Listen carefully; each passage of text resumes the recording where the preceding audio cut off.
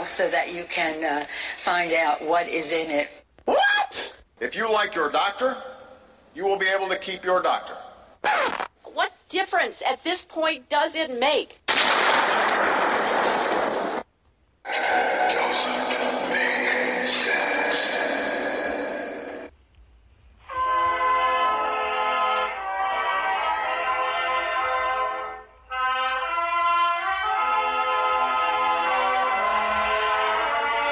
If you're looking to make sense out of what's going on in the world today, then you've come to the right place. Welcome to Southern Sense Talk Radio with your host, Annie, the Radio Chick Ubellis, and featuring Curtis C.S. Bennett and the most interesting guests that you'll find anywhere on Internet radio. And you can join the show and let your voice be heard by dialing 917-889-3675. So sit back, relax, and remember, Southern Sense is common sense.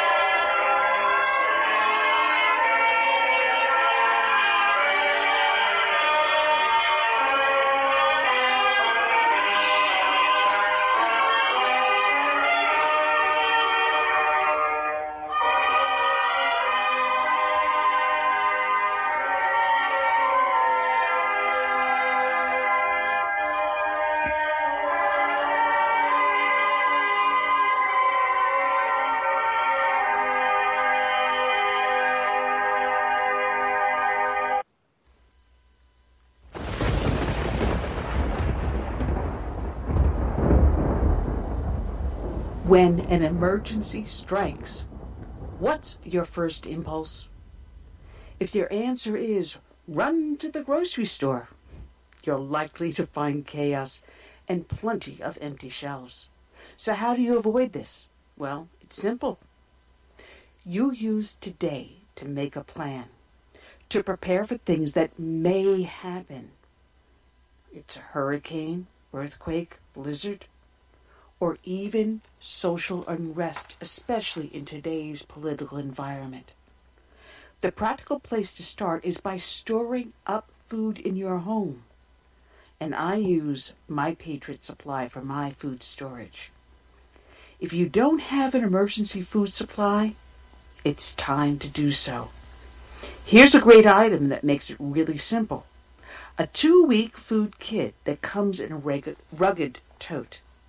And it's only $75 when you go to my special website, preparewithsouthernsense.com, or call 888-441-7290.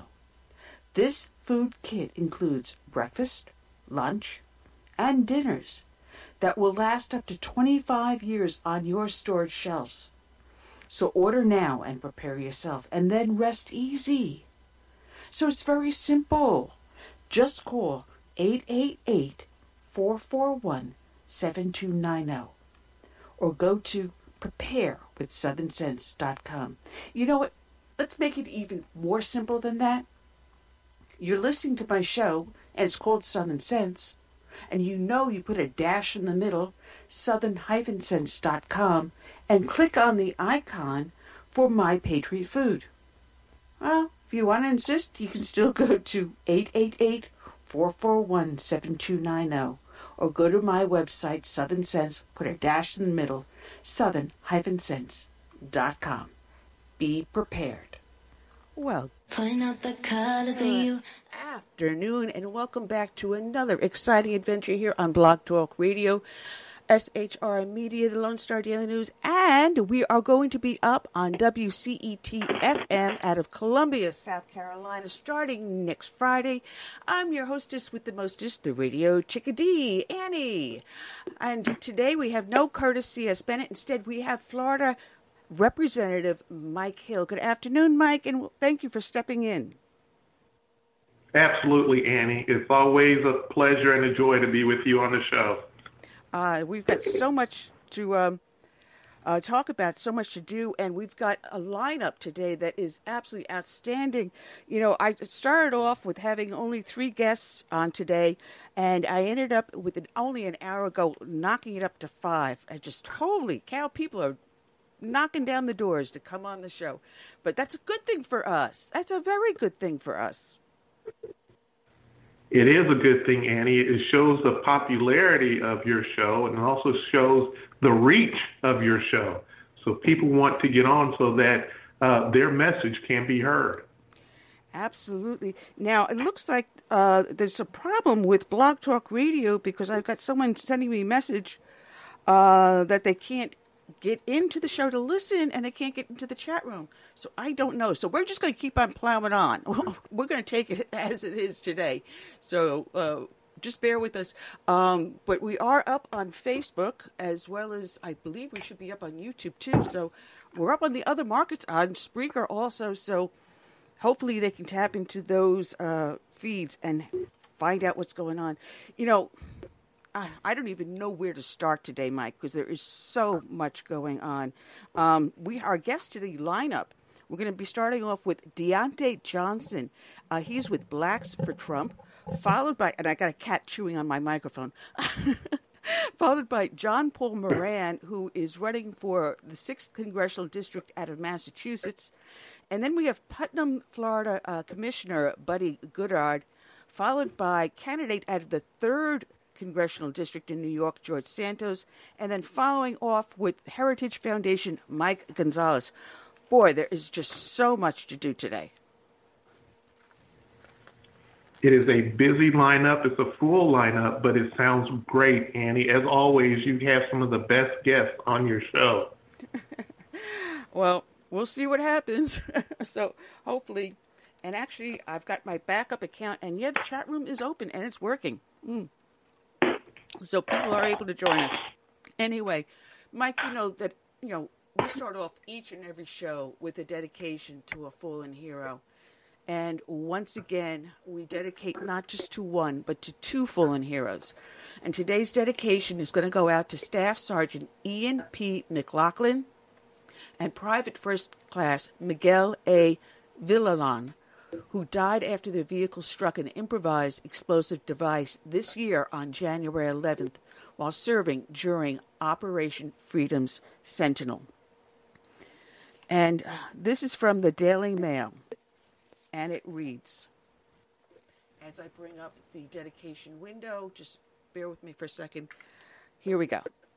It reads, the Pentagon has identified 2 U.S. service members killed by a roadside bomb in southern Afghanistan. Staff Sergeant Ian P. McLaughlin, 29, and Private First Class Miguel Villalon, 21, were both on their first combat deployments when their vehicle struck an improvised explosive device near the Kandahar province. The Taliban claimed responsibility for the attack, which left 2 other American soldiers injured while they were conducting operations as part of NATO's Resolute Support Mission. Both soldiers were assigned to the 307th Brigade Engineer Battalion, the 3rd Brigade Combat Team, 82nd Airborne Division out of Fort Bragg, North Carolina. The soldiers' deaths were the first for U.S. forces in 2020. Staff Sergeant Ian P. McLaughlin and Private First Class Miguel Villalon were killed instantly. McLaughlin and Villalon's brigade commander, Colonel Art Sellers, said in a statement that they lived by the Army engineer motto, Essayons, which means let us try in French. When our nation called for its best airborne combat engineers to deploy into harm's way, Staff Sergeant McLaughlin and Private First Class Villalon answered without hesitation, Sellers said. They lived their motto and embodied the values of an all-American engineer. Their loved ones are now surrounded by a caring community offering comfort and assistance through this difficult time, Sellers said. In a separate statement, Major General James Mignus, the 82nd Airborne Division commander, said McLaughlin and Villalon represent the very best of our nation and our Army. 3-time volunteers, they went when our nation called and paid the ultimate sacrifice, Mignus said, referring to the soldiers' combined enlistments. They will be honored, mourned, but never forgotten, and we are committed to taking care of their families for life. McLaughlin joined the Army in 2012, and his first assignment was as horizontal construction engineer with the 62nd Engineer Battalion at Fort Hood, Texas. In 2016, McLaughlin was reassigned to the 82nd Airborne Division, where he rose to become a squad leader. He graduated from the Advanced Airborne School Jump Master course in 2018. McLaughlin's awards and decorations include the Purple Heart, the Bronze Star Medal, the Army Commendation Medal with C device, the Army Achievement Medal with 2 oak leaf clusters, the Army Good Conduct Medal with 1 oak leaf cluster, and the Combat Action Badge and the Basic Parachutist Badge. He is survived by his wife and 4 children. Villanon joined the Army in 2018 and completed basic combat training and advanced individual training at Fort Leonard Wood, Missouri, the following year. He served as a combat engineer for the 307th Airborne Engineer Battalion, 3rd Brigade Combat Team, 82nd Airborne Division at Fort Bragg. His awards and decorations include the Purple Heart, the Bronze Star Medal, the Army Achievement Medal with C device, the Army Commendation Medal, the Army Good Conduct Medal, and the Combat Action Badge. The 21-year-old is survived by his mother, who lives in Chicago, and his father, who lives in Brownsville, Texas. Aurora Mayor Richard C. Irvin released a statement about Villanon's death after it was confirmed. Our prayers and condolences are with the Villanon family during this tragic time, Irvin said. Miguel was a young soldier with dreams for the future and desire to make a difference in the world today. Much like all of us who have left from our hometown of Aurora to serve our country, our goal is to do our job well and return to our family and friends. Sadly, Miguel made the ultimate sacrifice as he protected our freedom from the front lines. From the city of Aurora, Illinois, on their government website, tonight, the Aurora community mourns the heartbreaking loss of Miguel Villalon, 21. He was one of 2 U.S. service members who passed away today while serving in Afghanistan. Their vehicle struck an improvised explosive device in Kandahar province. A former student at East Aurora High School, Miguel was proud to serve in the United States Army and protect his country. Our prayers and condolences are with the Villanon family during this tragic time, said Aurora Mayor Richard C. Irvin, a veteran of the United States Army. Miguel was a young soldier with dreams for the future and a desire to make a difference in the world today. Much like all of us who have left from our hometown of Aurora to serve our country, our goal is to do our job well and return to our family and friends. Sadly, Miguel made the ultimate sacrifice as he protected our freedom from the front lines. The City of Lights shines much dimmer because of this loss. We'll stand with his family and provide support. Godspeed, young soldier. We thank Miguel for his courage and commitment and service. May he rest in peace. Today's show is dedicated to these 2 brave heroes, Staff Sergeant Ian P. McLaughlin and Private First Class Miguel L. Villanon.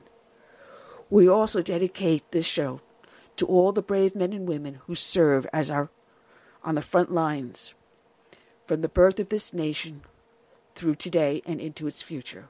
We also dedicate it to the brave men and women that serve as first responders, be they law enforcement, emergency services, or firefighters.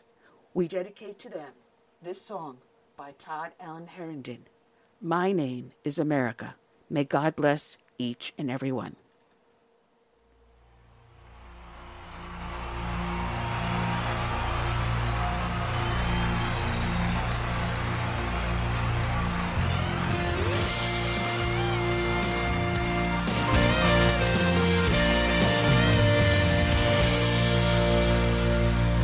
in the grip of oppression.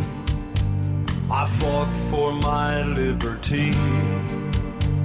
I paid with the blood of my people.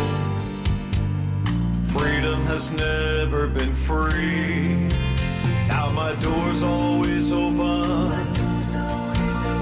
to dreamers and friends. When I'm attacked, I protect and defend. Because my name is America. I stand proud and free. My name is America. Don't tread on me. I cannot be broken.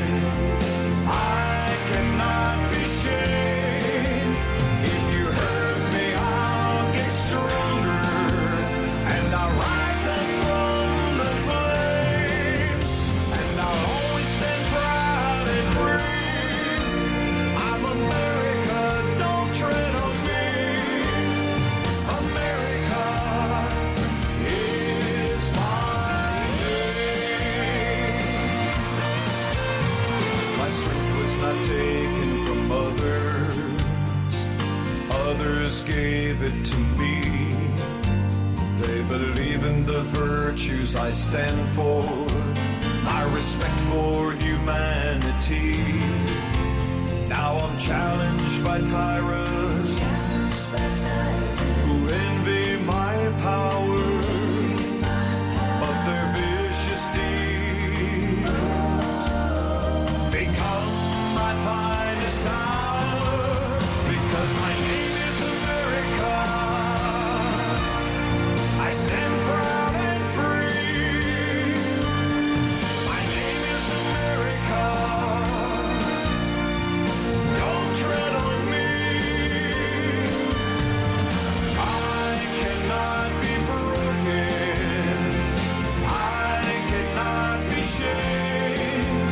If you hurt me, I'll get stronger, and I'll rise up from the flames, and I'll always stand proud and free. I'm America, don't tread on me. America is my name. For those who need me, I'll always be here. For those who will harm me, I'll face without fear. But I'll always stand proud and free. I'm America, don't tread on me. I'm America, yes, America is my name. Is my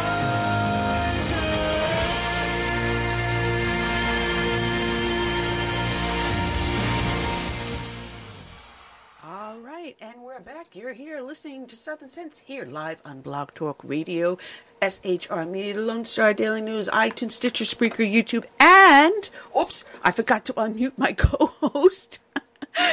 And we are now actually live streaming on WCET FM out of Columbia, South Carolina, after a little bit of a screw up on the Blog Talk Radio end. I'm your nutso, whatso hostess with the least mostest today, Annie the Radio Chickadee, along with my co-host, Florida Representative Mike Hill. Mike, oh, bud, this is live radio. You never know what to expect. Oh, man. Annie, you're doing a fantastic job. I can actually walk and chew bubblegum at the same time. Holy cow. Anyway, today they're doing the first hour of the show. It's going to be up on WCET FM out of Columbia, South Carolina today. And officially next Friday, August 7th, full 3 hours. But letting people out there know, we are moving the time from 3 to 6 p.m. to 1 to 4 p.m., which might be good for us because there's a lot of guests that I can't get because the closer you get to the 5 o'clock hour, you have other people, such as Fox News, stealing my guests from me. So I can snatch them ahead of time and get the scoop before them. Oh, but Mike, I got to tell you, this was really funny. I was talking to the assistant to one of our guests later on this afternoon, George Santos, who's running out of the New York 3rd Congressional District. And she actually Googled Southern Sense and my name. And do you know where it popped up in the search? Believe it or not, Mike? What's that? She said that instead of coming up for Southern Sense, my website, I came up under Fox Nation. Do you think I'm going to get a job offer? Wow. Oh, man. It doesn't hurt to ask. No, it doesn't. I'm famous. I'm somebody. Anyway, on the more serious side, 2 people this past week have passed away, people that I knew personally, and it really is a kick in the gut. One of them was Lloyd Marcus, and people know him as a public speaker as well as an entertainer. Really fantastic gentleman. He did the Tea Party Express bus tour back in 2012. Prior to going into the 2016 elections, Lloyd Marcus was known as the unhyphenated American. And I was proud to know him and his wife, Mary. When we threw our Tea Party rallies here, Amy Kramer brought the Tea Party Express bus through here, and that's when I got to meet a lot of people connected with the movement, and Lloyd was one of them. And the stage that my husband built for our rally was what he danced on. And it was funny because after he got off the stage, he goes, "That was the best stage that I've ever danced on." But he passed away. Well, Annie, I had a very similar experience with Lloyd Marcus. I started the Northwest Florida Tea Party back in 2011. And the Tea Party Express came here to Pensacola, Florida, and that's when I met him at an event that we hosted at a local restaurant. Yeah, they were traveling with Andrea Shake King, the Rivoleys, Victoria was with them. Oh, God, I'm trying to remember everyone that came down because they came through Beaufort, South Carolina here twice. And I was proud to call all these people friends. I mean, it was a lot of fun working with them and keeping in contact with them over all these years. And unfortunately, at 72 years old, he ended up with a pulmonary embolism. And unfortunately, by the time EMS got to the scene, he had passed, but he's missed very much. And matter of fact, his wife put out a statement. I love this woman, Mary, and they have 3 grown kids. And this is what she wrote. She said, "Hello, everyone. It's me, Mary, Lloyd's wife. With my sad, heavy, and deeply broken heart, Jesus suddenly came and reclaimed our Lloyd Marcus, the unhyphenated American. Loved by many all over the world with his warm smile, optimism, hearty exuberance, his wise written words in columns, songs, videos, artworks, and books, Lloyd Marcus is deeply missed." I'm going to try to do this without crying. His family and dear friends are stunned at the sheer quickness and the absoluteness of God's hand as he plucked from us to be with his beloved Lord and Savior in heaven above. As I continue my life without his all-encompassing human love of me, his adoring and steadfast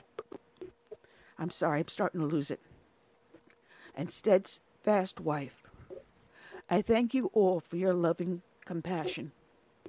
Patriots, I want you to know he loved each and every one of you, reading and responding to your letters of encouragement, question, and well wishes.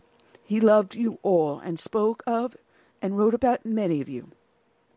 I and he have always thanked you for your gifts through the years in helping him spread the truth. Thinking of you in advance for your heartfelt giving, I leave you with Lloyd's words. I am not African American. I'm Lloyd Marcus, American. God gained a soldier and an angel. Wow. Wow. That's a tough one, Mike. Wow. That is tough and such a shocker, Annie. Yeah. And I have to say, right after that, we get the news yesterday of Herman Cain.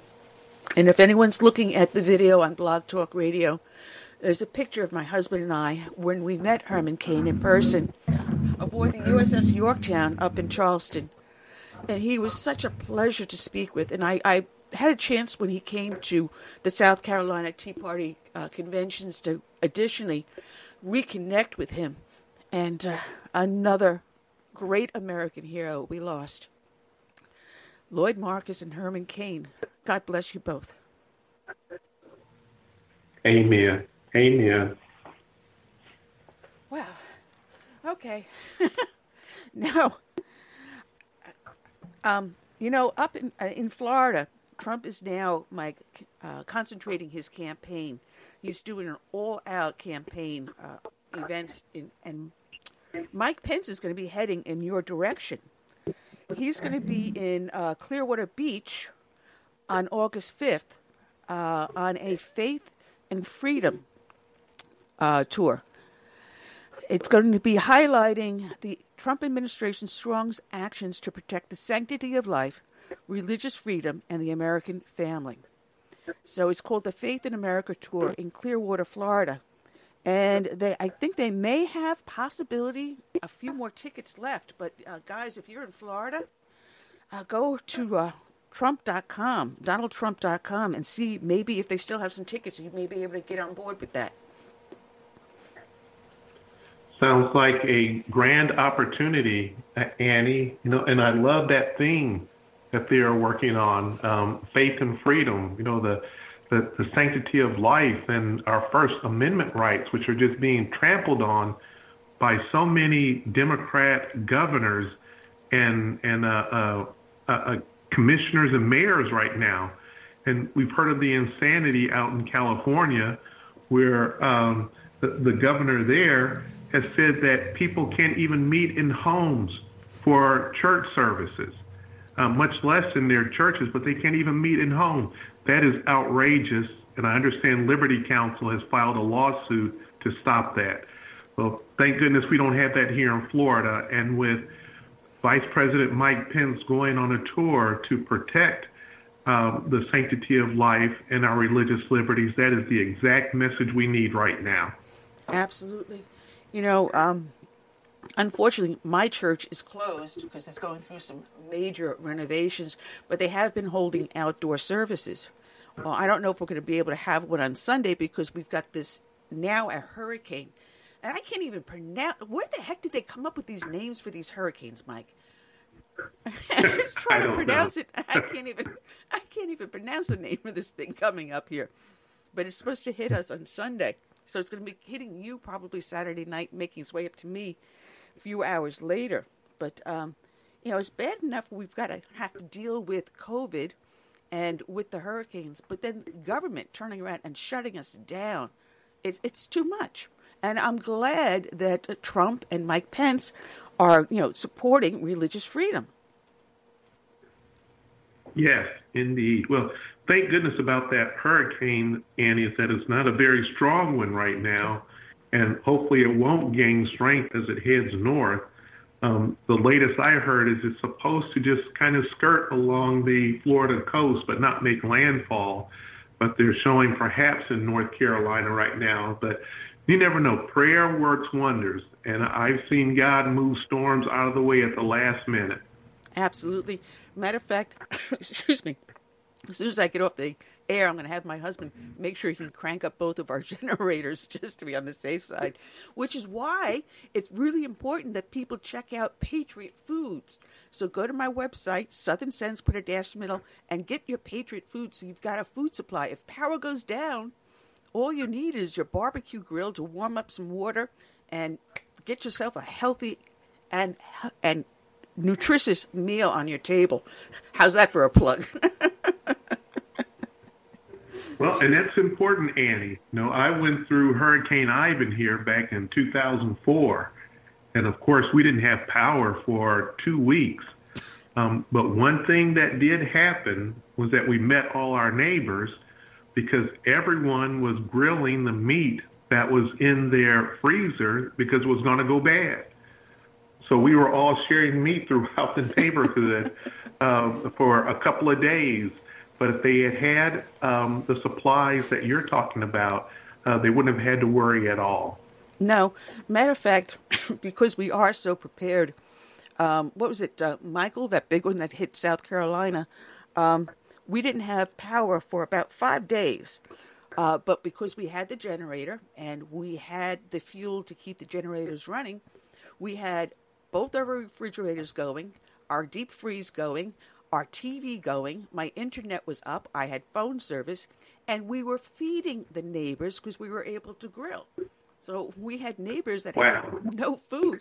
Plus, we were able to go out to people that had bugged out and left town. We checked on their houses, took pictures of the houses, and said, hey, listen, you're fine, or you had trees down, nothing big. And we were able to let them know that everything was fine and safe. You know, it really pays to be prepared, to think ahead, think outside the box, which is why I'm urging everyone, if you don't have the capacity of the deep freeze or additional refrigerators, you don't have the generator and like that, get yourself a supply of the Patriot food. I mean, it's low in sodium too, Mike, which is really good for me because I suffer from high blood pressure. Now that we got my mom living with us, we got to watch her blood pressure. So, yeah, it's important to get the right type of safe food that is stored for up to 25 years, and you don't have to worry about it. Anyway, that's my plug for the day. Anyway, we're waiting for our next guest our first guest to call, and he should be calling in any moment. We're looking for Deontay Johnson, who's with Blacks for Trump. And while I'm waiting for him, I'm just going to pull up some news articles. You know, I had mentioned about the Pence rally that's going to be going on in Clearwater, Florida, August 5th. Go to DonaldTrump.com to check it out. But did you, by any chance, watch the funeral service and the eulogy given by former President Barack Hussein Obama at, oh, good Lord, brain fart. Oh, good Lord. It's in Atlanta. Yeah, the congressman that passed away. Oh, man. John Lewis. Thank you. John Lewis. Thank you. The gray hairs are getting me here. Yeah. Did you catch some of the stuff he spewed? You would think a former president would have a lot more class than he exhibited. I was embarrassed. And then when you look at the vitriol that hit the internet after Herman Cain passed away, you didn't see the right coming out and spewing hatred against Congressman Lewis. If anything, we touted his civil rights record and commending him for the courage he had to fight for civil rights and to bring the liberties and freedoms we have. But now you have Herman Cain, a man who went from rags to riches, who was a voice of empowerment for people of all walks of life. When he challenged someone about why he didn't get a job, is it because he's white you gave him the job? The supervisor came back and goes, no, because he has an MBA. So instead of Herman Cain filing a civil rights, complaint or anything, he went out and got himself an MBA and was able to obtain that job. But yet the hatred we heard against Herman Cain's passing compared to the respect that we gave to Congressman Lewis, it's night and day. Well, Annie, it's such a shame that we see that coming from the left so often. It's like their moral factor, their moral abilities are just way down on the rungs of the ladder. They can't seem to climb to higher heights. Just because you disagree with someone on a political position doesn't mean you need to show that kind of hate, and it's actually disgusting. Because you have to remember, Herman Cain, left a wife, and I'm not sure of any children, but he left a family behind. And they have to read that. That's just not right. Right. Well, Mike, we've got our guest in on the line. Let me bring on to the show. He is with Blacks for Trump, Deontay Johnson. Good afternoon, Deontay. How are you doing today? Good afternoon. How are you? All right. And I guess you picked up on the conversation we were having here and the difference of the respect that we have given Congressman Lewis in his passing and what we're finding being hurled against Herman Cain, a great man that I had the pleasure of meeting and talking with. Yes, Herman Cain was a great friend and a fellow advisory board member of the Black Voices for Trump. He spoke so highly of the president and fought every day into the end of his life for President Trump and to make sure that President Trump will have a victory in November. And one of the great things that so many people said, we must honor his life, and we must honor his life by making sure that we're continuing to fight this November to make sure that President Trump is reelected. Yeah, it's funny because, President Trump, he really likes tweaking people. He takes that to the media and says, let me throw this out to the media and let me see just how riled up they get. Because he said, well, what if we postpone the election, knowing full well, according to the Constitution, only Congress can change the time and place of the election. The president has nothing to do with that. But did you see how rabid they got? Oh, no, Trump is going to turn around and steal the election because he's going to postpone it and blah, blah, blah, blah, blah, blah. I mean, I'm just and I don't laughing. think they understood that postponing the election does not stop the election. So, if he postpones the election and win, if he doesn't postpone it, he'll still win. I don't think they understand the logic to that. But that's just how the left operates. They operate in that sense because they don't understand that voters are sick.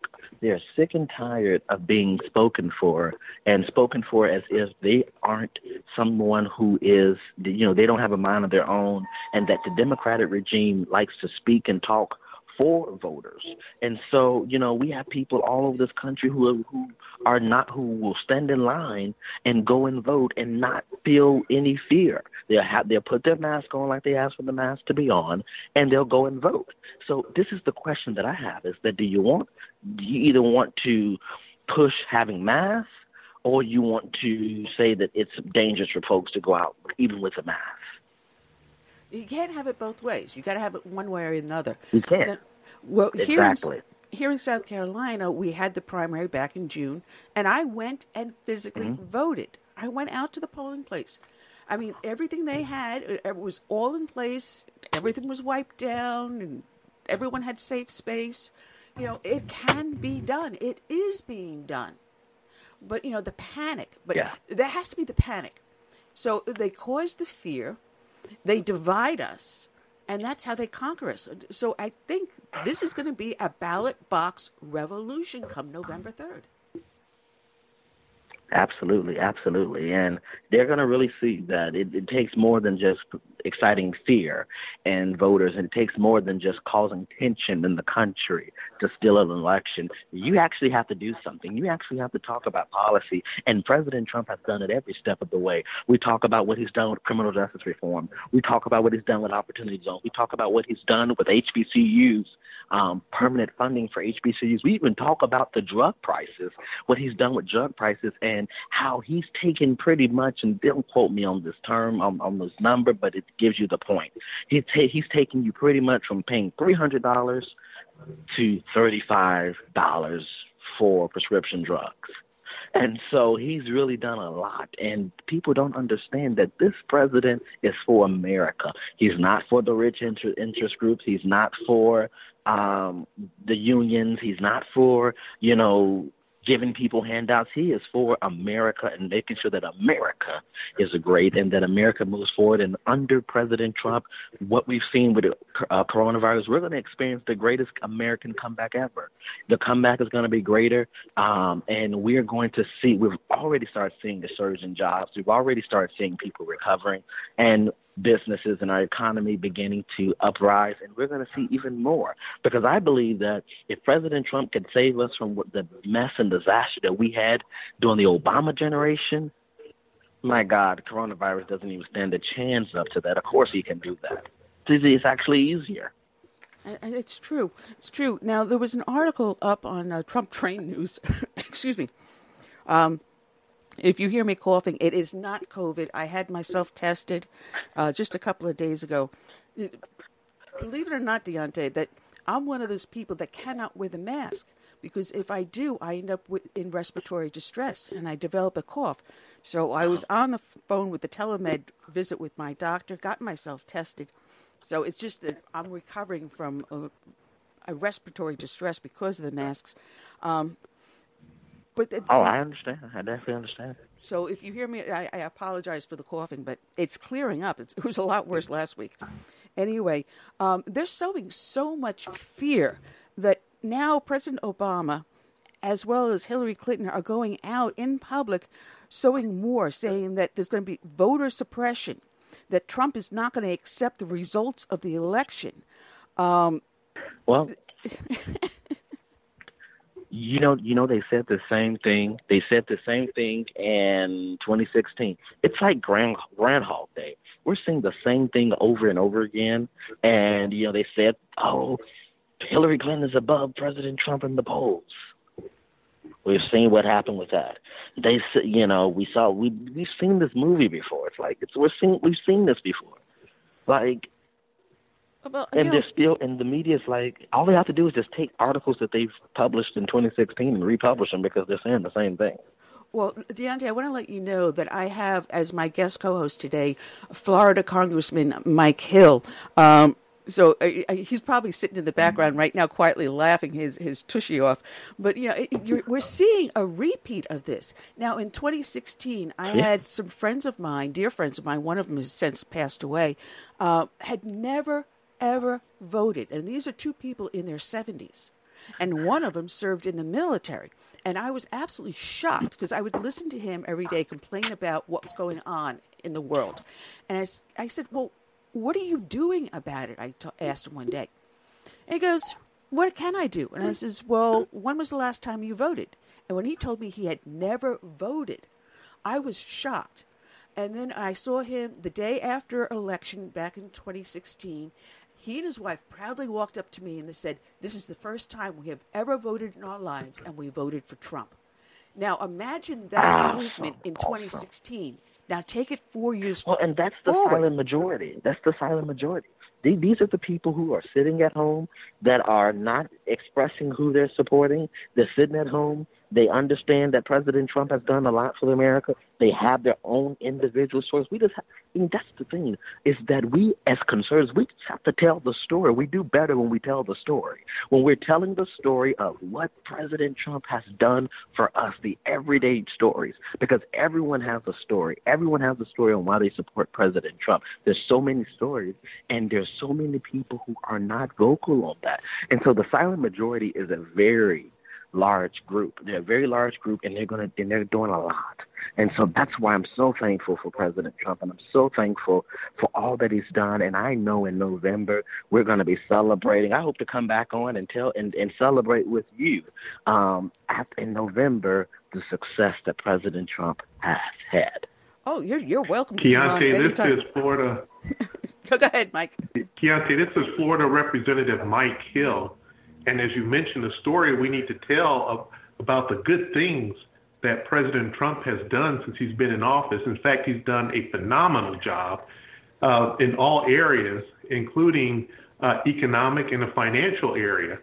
And just recently, the Trump administration came out with a new rule that requires financial managers must maximize pension beneficiary returns. They may not imperil those returns by investing on any other basis. Can you speak a little bit about that, of why that is so important to all Americans, but in particular to Black Americans? Well, and I would have to say that actually this is news to me. And that's just something that it seems like every day I'm learning something that the president has done that just slips through the crack, because he's doing so much stuff every day. Every day he's doing something. People say he's out coughing, but he's doing something every day. And so, but I do know that we're talking about pensions, but we're also talking about retirement in the black community is something that a lot of people in the black community never gets to see. They never get to see that. What that particular rule does is it says that financial managers must work to maximize their customers' benefits. And you would think that's what they would do anyway, but they don't. There are some financial managers who will not base their activity on pure profit, but on politicized environment, social, and governance goals. So in other words, if here's a leftist financial manager who believes in anthropogenic global warming, he is going to steer his customers' investments away from things like oil and gas and into other areas like windmills and solar power. So, but the Trump administration came out with that rule, says you must do what is going to be best for the customer and maximize their pension benefits. That is tremendous. It's going to help all Americans, and those are the stories like that is what we have to get out. And you would think that they've already done. They would already be doing it, but the president is doing so many things in so many different areas that he is the president for America. He has put America first, and I don't care what anyone says about him. He has put America first. That's not just a logo. That's not just a saying. That is actually facts. There's so much to say about that. But the one thing I love about this election cycle, the more you bring crazy Uncle Joe out, the better it is for us. Yeah. Oh, I can't even wait till the debates. When the debates happen, wait till the debates happen, where he's not going to have a team prepare him for his comebacks against Trump, and he just has to have it on the spot. Let's just wait until that happens. Yeah, I mean, we have seen the left go so rabid that it is absolutely stunning. Now, for example, what happened to Bill Barr in the congressional hearing the other day? Absolutely. I mean, he eviscerated them. Yeah. Deontay, you're a member of Project 21, and you're president of the Black Conservative Federation. Tell us a little bit about that. The Black Conservative Federation, we're an organization. It's a millennial-ran organization where our goal is to promote educational advancement, community involvement, and economic stability. We're going into the black community, providing a conservative presence into the black community. Right now, we're ramping up our efforts to help support the president. We're taking as much support as we can get. Anyone who wants to donate and get involved, we're putting people out in the field in Pennsylvania, Wisconsin, and Michigan, and even down in Florida and North Carolina to really amplify. South Carolina's will amplify the principles of this party and what the president has done, and tell people that President Trump has been the champion for the black community. And so we're really pushing forward with that, and we're putting people out there, and we are supporting so many congressional candidates all over this country, and so like John James and Wesley Hunt, and so we just act as a hub for the black community. And so anyone who's interested in getting involved, donating, they can visit us at blackgop.us. Again, that's blackgop.us, and join the movement or become a supporter. We're always looking for support because that's what's going to help us make sure that we have boots on the ground.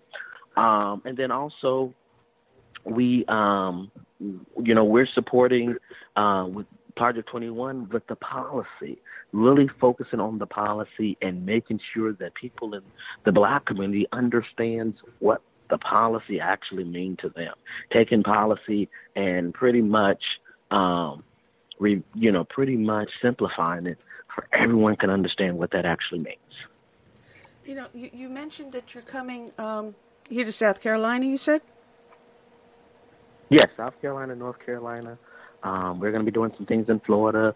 Pennsylvania is one of our most important states because we got to win Pennsylvania. Wisconsin, Michigan. We're really getting to some of the target areas really coming out with a team, knocking doors, making phone calls, and doing events just to help push out and make sure we get President Trump over that hump. Well, actually, I could use some of your help here in Beaufort County in South Carolina. So I think we should be talking over the weekend. Matter of fact, we're putting together a rally for Back the Blue, working with several different groups here to do a massive rally. So yeah, I think we should talk. Yeah, please reach out. And your producers have my number. Please reach out. I'm the producer. Well, you have my number, and we can I'll be happy to talk. Let's get things done. Let's make sure that we get the president reelected. Absolutely, because we have the Gullah newspaper also that Lloyd Marcus used to always put a lot of editorials into. Get you connected with them and get some of your, like Lloyd was doing, the conservative message out to the Gullah Geechee community. Absolutely, absolutely. Any way that I can help, I am most willing to help. See, we make things happen on the show, right, Mike? That's right. Awesome. And awesome, you seem to have that magic. I love it. I'm a solutionist, and I'm willing to sit down with anyone that is willing to create solutions. As Mike knows, I have been. We've had our Beaufort Tea Party here since 2009. Yeah, 2009. Because it was a year later I started the radio show. So I've been consistent with my Tea Party, and we have our next meeting next month, which we're probably going to do online, since we're still doing the distancing bit. But I'm going to have to get you to come to one of our meetings. Absolutely. Yeah, yes. Let me know anything. I love attending events. I love talking to people. I love spreading the good word. Yeah, also I'm on the executive committee for our county GOP. And it will be another way to get it invigorated. So, yeah, we'll talk. Awesome, we'll get stuff in the work. Awesome. Because when we do our Back the Blue rally, we're also going to do voter registration, too. Awesome. That's even more important. Absolutely. There's a lot that we can do to help with this. And we've got to be able to get Trump reelected, because the alternative is extremely frightening. And now they're talking about mail-in voting, which is something that we're trying to get Governor McMaster's to not allow, because here, the way they want to do it, there will be no verification of the signature. Now, a number of years ago, we had been going around trying to get someone petitioned candidate onto a ballot. So we got the voters list, and we went door to door knocking on doors. You'd be amazed how many errors are on that voting list. And one of them happened to have been a really dear friend of mine who restaurant we have our monthly meetings in, and I had no idea he moved until I saw his name on the list. I knocked on the door, and I looked up and I said, "You're not Japanese," because my friend is Japanese. I want to say this. I have another interview that I gotta get ready to hop on, but I want to say this is, don't let them. I want to encourage everyone to make sure that they're going to the voting booth. Go to the voting booth. Do not let them make you mail in your ballots. Go to the voting booth. Vote early. If you got to vote early, vote early. Because they are trying to play a game, and we are not going to play into their game. Yeah. And tell them to do the absentee voting or get to the voting booth early. Yes. And if you are handicapped, most places have the ability to come out to the car with you with the machine. There's a little touchpad machine that they'll bring out to you. So I encourage everyone to do in-person voting, whether you do it absentee voting at the local headquarters or at your actual polling place. But that way we can challenge the mail-in vote. Because if you went in person and you signed, you showed your voter ID, now explain how you have a mail-in ballot with my name on it. Absolutely. Absolutely. So, thank you for having me on, and anytime, I'm more than welcome to come on. Oh, it's my pleasure. My pleasure, Deontay. And I have your number. I've written it down, so I will be talking with you. Thank you. And God bless for the hard work you do, sir. God bless you. All right. Well, Mike, it is very important to make sure that we can verify our vote. Oh, I accidentally hit he hung up and I accidentally hit you, Mike. Hang on a second. I got your back. Anyway, Okay, I'm back. But it is important that we end up having our votes verified. Now, here in South Carolina, this past year, they instituted these new machines, and it's a two-part system. I don't know if you have this in Florida, but you go to the touch screen machine, you make your vote, and after you do your vote, it prints the ballot out. It physically prints the ballot out.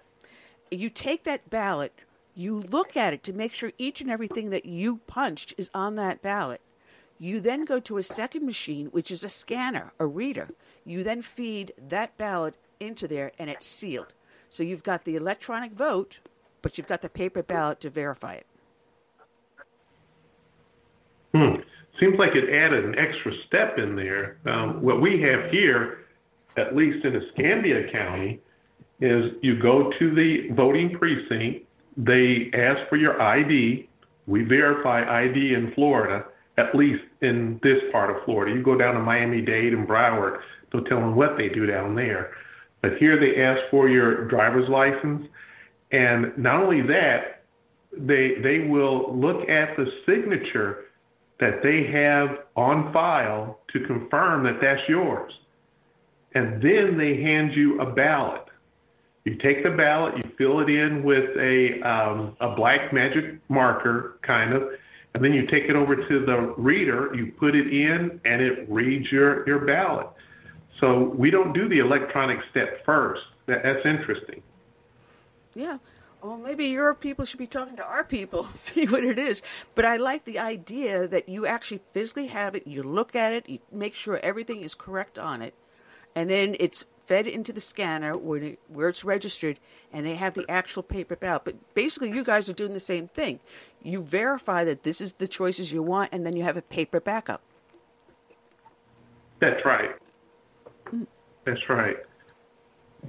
Well, I'm seeing that some people are having problems tuning into Blog Talk Radio. Some people are able to listen in, some not. If you can hear my voice, just go to my webpage, Southern Sense, put a dash in the middle. That way you can go onto the Facebook page where you can catch the video, you can hear everything, and you can interact on the Facebook because I've got that chat up also over there. I apologize, but sometimes some of these things are out of our control. We were supposed to be broadcasting on WTEC-FM, and even he had a problem. He would get some of the voice and some not. And why is my phone going off?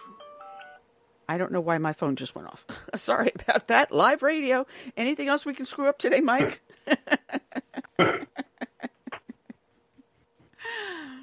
Oh, man. The world has gone nuts. The world has really gone nuts. We had this one guy out in Portland. He was a video journalist videotaping the protests that are going on, and one of the Black Lives Matter Antifa thugs or whatever stabs him in the back. Oh, my goodness. It's caught on video, and there's another guy videotaping the guy videoing, and he's screaming, "That guy stabbed him! Grab him! Grab him!" Now, you would think, all right, a journalist, you would think it was a white guy. No, it was a black guy that was stabbed. A black conservative was just doing the video of the protest, not sticking his nose into anyone's business, wasn't talking to anyone, just videotaping what was going on so he can put it up on his YouTube channel. And this thug just walks straight on up to him and stabs him in the back. This has gotten out of hand. And this is what happens when you try to defund the police and you don't let police do the job they're supposed to be doing. Annie, it is time for law enforcement to put a stop to this nonsense, to these radicals. I would contend that the person who stabbed this journalist, this black journalist, knew that he was conservative. And he stabbed him intentionally because he had previously seen some of his posts, some of his comments that had been made. This wasn't just a random stabbing. You know, these thugs, Antifa and Black Lives Matter, they are well organized. And it's not just random chaos that is going on.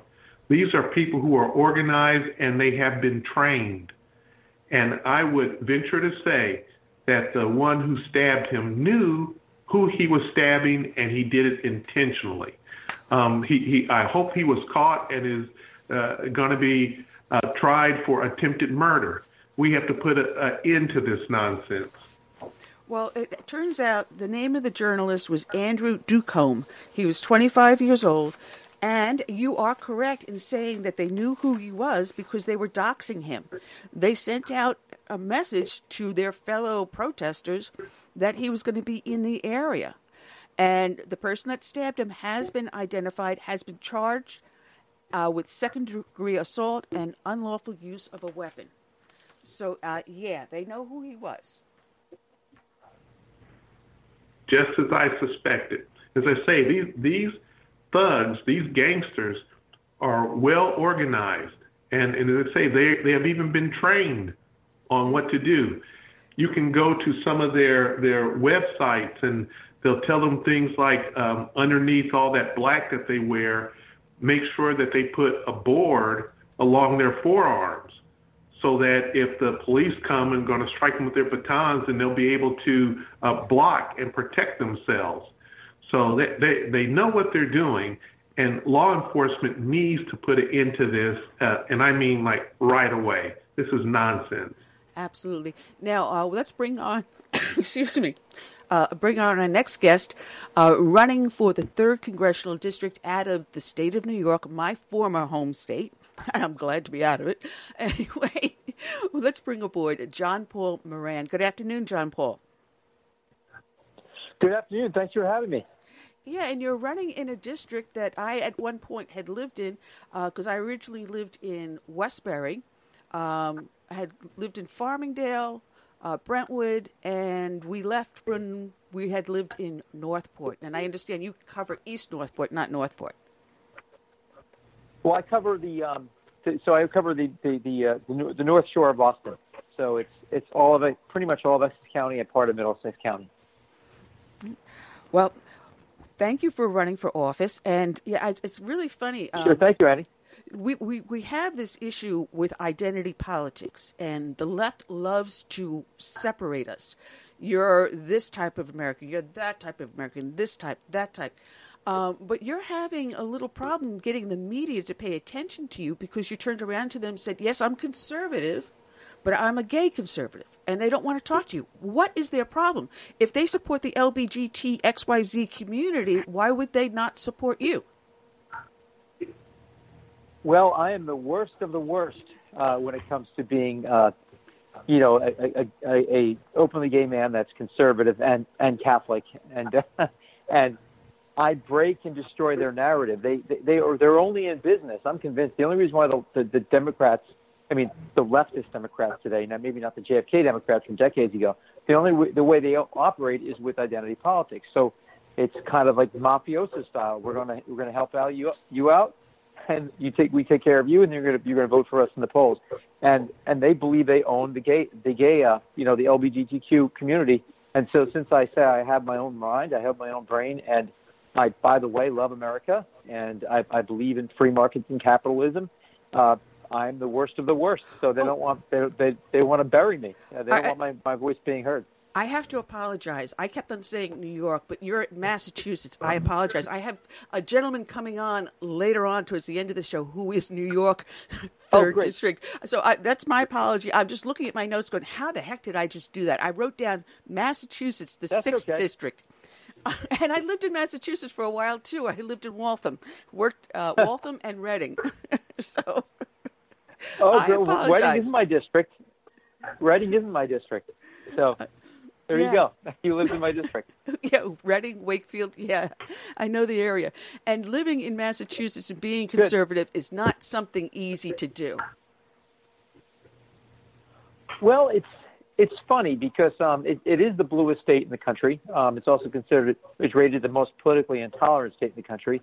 So if you speak your mind about being conservative, yeah, they don't appreciate it. But I'm telling you, with today's environment, I'm getting the vast majority of people I meet are on my side. And I think there's a really strong growing current of people that say, you know what, I'm proud of being an American. I believe in free markets. I believe in our country's history. I believe in civil rights, but the left is abusing civil rights. They're just owning people they're using. I'm convinced, Black Lives Matter, the organization, is nothing to do with Black lives, and neither does the Democrats. They just want the votes. They should be called Black Votes Matter, because all they care is the power they get from owning these populations. They don't care 1% about gay people or black people. They care about power and using these people to stay in power, and that's more and more people are waking up to that. So I think we could potentially, if we can get the word out and do it right and get enough support and get people kind of out of I used to say get out of the conservative closet. Now I'm saying get out of the American closet, because you can't even say you're pro-American these days without people's, the left's heads exploding, thinking you're some kind of bigot or racist for saying you love America. It's absolutely insane how far the left has gone. It's funny. I have a T-shirt, and the T-shirt says, "Never underestimate a retired police officer," and I wear it rather proudly. And I found that lately, great, I love it, because of the animosity of defunding and having civilians do the job of a police officer. As I walk around, I'm getting comments. And I had one little gray-haired woman, because I had to go for an X-ray yesterday at the hospital. As I'm walking out the front door of the hospital, she sticks her head out the window. "I love your T-shirt." I'm walking around, and people, you hear them whispering around you that I had the audacity to wear it. But this is the problem. They want to intimidate you. They want to guilt trip you into falling into their trap, which is exactly what the Black Lives Matter movement is. It's a Marxist movement. It is a trap. Because if you say, no, Black lives don't matter, no, that's not what you're saying. What you're saying is all lives don't matter, that one group of people is better than another. But didn't we fight a civil war? Didn't we have a civil rights movement to say all lives matter? That it's the content of character, not the color of the skin. And I've got with me, my guest co-host today is Florida State Representative Mike Hill. But Mike, am I saying this wrong? Am I thinking the wrong way? No, you're right on target, Annie, and it's a fact. And as the candidate John Paul was saying, is that it is not what they matter or care about any particular group of their lives. It's their votes they want for the power. You are exactly right. John Paul, you are running for office right now, and what do you see as some of the most pressing issues for the state of Massachusetts and for our nation? Well, I think that the big picture is this: ever since, not only since America, but since hundreds and thousands of years before America, government, kings, right, monarchs, right, where food on your table and security, keeping you from being invaded and killed by the enemy, right, and making sure you can live and eat and keep your family safe and alive. And those two pillars the Democrats have attacked. They've attacked the police because they thought, Mike, I'm convinced this was a very, very quick operation. They said, well, there's 43 million blacks. We're going to lose their vote if we don't get 80% plus in black votes. We don't win in November. There's less than 1 million cops, and that's a very small number, and they're mostly conservative.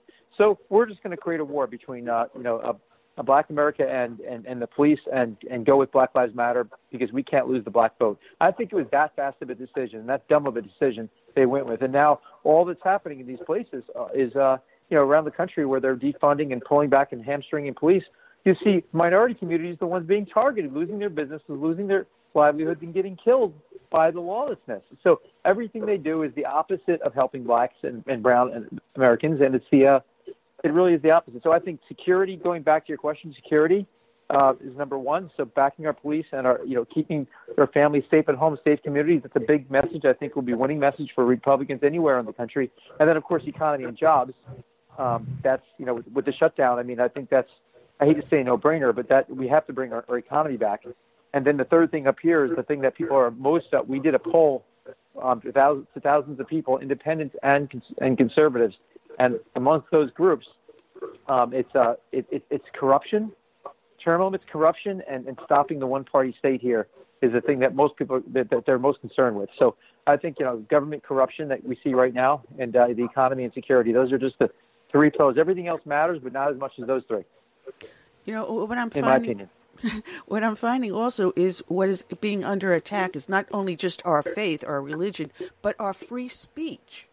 So much so that Twitter and Facebook are taking down thousands upon thousands of accounts that are giving a conservative message. Or if they're talking about chloroquine being something that can help people with COVID, all of a sudden, no, that's fake news. That's a false story.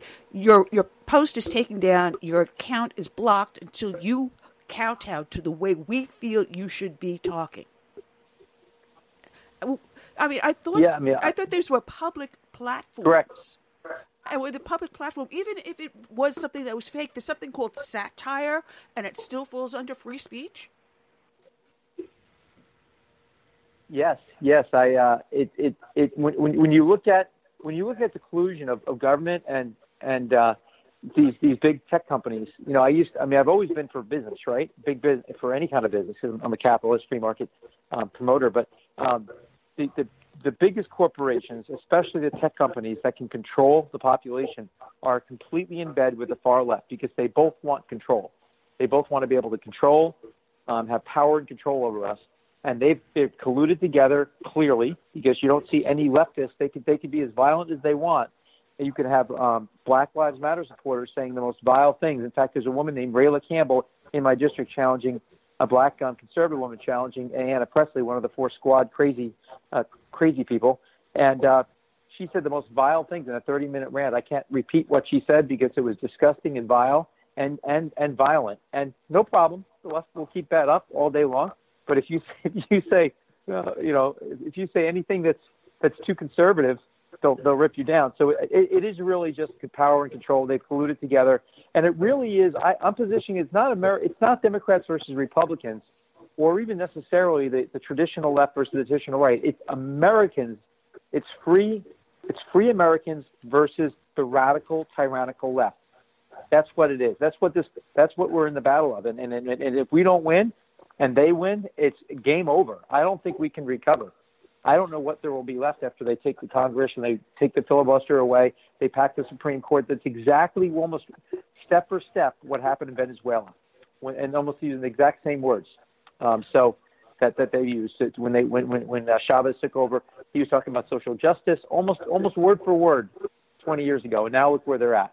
So we're going to be in Venezuela times a million if we let these crazy people take over. They don't care about the country. So that's my position on it. I don't know what Brad, what you think, but it really is America versus these vile, creepy, authoritarian, socialist dictators versus we have to win. We cannot let them win this battle because that's how I see it. So I call myself not just a Republican. I'm an American. I'm an American against the radical left that wants to take us down. Well, as my friend who passed away, Lloyd Marcus, would always say, he's the unhyphenated American. And I love that phrase, that we should all think of unhyphenated. And what happened to the melting pot that we're supposed to be? Instead, they divide us with this Correct. multiculturalism and make us think that, oh, no, you have to be tolerant. But I didn't move to their country. They moved to mine. So if they want to live here, then they have to abide by the laws and our social mores that we have. I'm sorry, I've got a cat getting into trouble. I apologize. I've got a terrorist Al-Qaeda cat. Anyway, but if I wanted to live under their culture, then I would go to their country. But they're coming to us. So here's something that I noticed was missing off of your platform, where people can find at johnpaulmoran.com to help support your campaign for Massachusetts District 6. I didn't see anything in dealing with immigration and how you would feel with sanctuary cities and states. Where is your stance with immigration, especially with DACA now? Oh, well, I do have a bullet point. I have a list, and I talk about securing our borders and banning sanctuary cities. So it is in there. I didn't see it. I apologize. Yeah. So I'm all for secure borders. I'm all for eliminating. I call sanctuary cities seditious cities. I'm all about branding and marketing. The left is good at it. The right tends not to be. So I try to use smarter words, and I like to call them seditious cities because that's what they are. It's sedition against the federal government, and it's illegal. So, but yeah, there's nothing good about that. And I mean, in the big picture here, both parties used to be against illegal immigration. It's only when the Democrats, and I'm convinced that the Democrats realize that smart Americans are not buying into their garbage, their crazy socialist radical garbage. So they have to import votes because smart, regular, hardworking people don't want what the poison they're selling. And that's another reason why they're becoming so violent and crazy and intimidating and browbeating. Because, how many people in Chicago and New York 100 years ago in the 20s were for getting browbeaten and paying 20% to the mafia? Well, they didn't have a choice because they were threatened and intimidated into it. And we're kind of getting the same thing where they say, well, we can't win an election. Regular, smart, sane, working Americans would never vote in this garbage, this radical garbage. So we have to browbeat them because now that they own every one of our institutions, which they worked on for decades. I wrote a book about it 4 years ago called Cues for Conservatives, challenging Saul Alinsky's crazy rules for radicals. And that's their plan because they can't win on the merits of their ideas. That's why they have to shut down free speech. That's why they have to control everything. That's why they have to intimidate. It really is along the same lines of the communist Chinese with their Cultural Revolution, or when you see radical Islam, they get into a country, they start getting violent, and they take over. Or you look at the Nazis, only were about 10% of the population in Nazi Germany, but their brown shirts effectively scared and shut everyone down with violence and intimidation, and the left is using those same tactics. I mean, how people can't see that is crazy. If people knew what we know, we'd win every election by 90%. We could get regular Americans to see what they're doing, and it's really along those lines. They're not selling something that anybody wants, so they have to use force and intimidation because in the world of ideas they lose. They think that makes sense. That's the reason why they're shutting us down, and you see a one direction on that. Well, Mike, you had pointed out that there is a growing silent majority. People are afraid to openly say what they're feeling and thinking, but they're watching the violence that is going on around us and the destruction. Now, if you watch the Bill Barr testimony, Nadler, no matter how much they tried to prove to him that there was violence going on in Seattle and Portland and in New York and all these other major Chicago Democratic strongholds, Nadler goes, no, these are peaceful protests. And now, Mike, we've got the UN trying to tell us that these are peaceful protests. You can't send the federal troops against them. What the heck? We have to listen to what the UN tells us and how to quell the violence in our own nation? Do they do that to the Chinese with the Uyghurs or down in Venezuela? Do they do that anywhere else in the world? But no. We're going to sit and take it, Mike? Absolutely not. You make a great point, Annie, because look what we see going on in Nigeria right now, where the Muslim population is killing the Christian population. It's been going on for a number of years now, and there haven't been any calls to stop that violence or to send in UN troops to try and quell that. No, it's what they are looking at is America is the last place that is standing in their way of gaining absolute power. So as John Paul said, here on the left in America, we need to stand up to their desire for this power. But it's more than just our borders. It's worldwide. Canada, Australia, no other nation can do what we are doing, the United States, and that is stopping them from getting their absolute power. And John Paul, you made such a great point of how this division that we have is either with keeping America or going to the radical left. And it's almost a cliche now, but it's a battle for the soul of this nation. And losing is not an option, because if we lose, then America goes down. Yes, I agree 100%. And we are at this point where it's an inflection point, and your average everyday American does not know that. And that's another reason why these distractions, the continued shutdowns, which I'm a scientist I have a marketing agency, but I used to work at MIT as a scientist, and I have a science-minded brain, and I'm looking at all this, and you look at countries around the world that are sending their kids to school without a problem, that have the same, as far as I know, there are human beings in Europe and in China. I think they're the same species, and yet they're dealing with things and we have so much data showing that we can be opening schools and we can be smart with how we carefully open businesses. But the left wants to keep things shut down because they want a constant state of chaos and fear, because your average voter, they're counting on saying, we need a change. Stop the pain, stop the pain, stop the pain. I'll do anything you tell me, stop the pain. It's kind of like a beaten spouse syndrome where, the abuser keeps beating somebody and the victim starts saying, I deserve to be beaten. I'll do whatever you tell me because I just stop the pain. And that what they're counting on is they want the pain to be so extreme that that the population says, stop the pain, we'll vote for the other guy and vote for the other party. And what they're not seeing is the pain is not being caused by the right, it's being caused by the left, hoping people will be dumb enough to do that. So it really is, I hate to use the word evil because you have to be careful. You can see, you start throwing around good and evil that people think you're a crazy person, right, in politics. But what else do you call it when they're willing to sacrifice and have, knowing that people, especially the people they're trying to protect, the minority, black and brown people that they keep talking about in their Black Lives Matter, they're the ones being targeted and killed far more than anybody else with this whole, yank the police, to pull the police. I believe that I saw a poll that 70% of black Americans want more police, not less. Yet they just don't care. They're just pushing their narrative, and they want to take control, and that's it. They want power and control at all costs, and people need to see that. The right wants freedom and liberty, which means the opposite. We want to give the people power and control.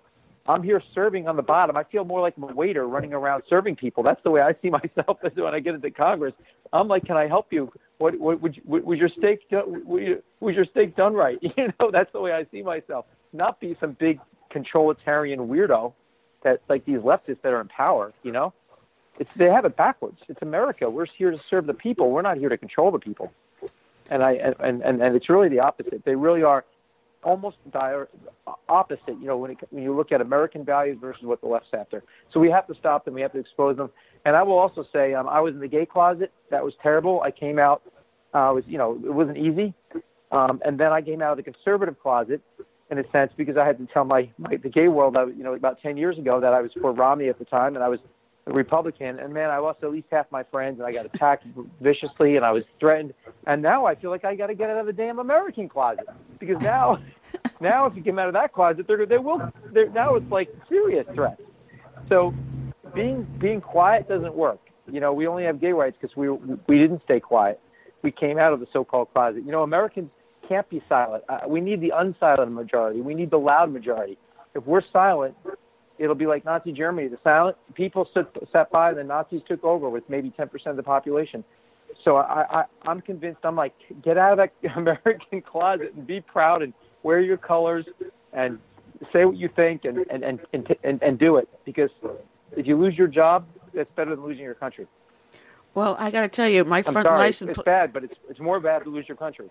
My front license plate says "Proud to be an American," and I got a flag that flies out of the back window. Great. So you cannot miss my car going down the street and throw in my police T-shirt. Great. Everybody needs to do that. Everybody needs to do that. We can't be hiding. We can't be intimidated by these creepy leftists. There's not many of them, but they're controlling everything.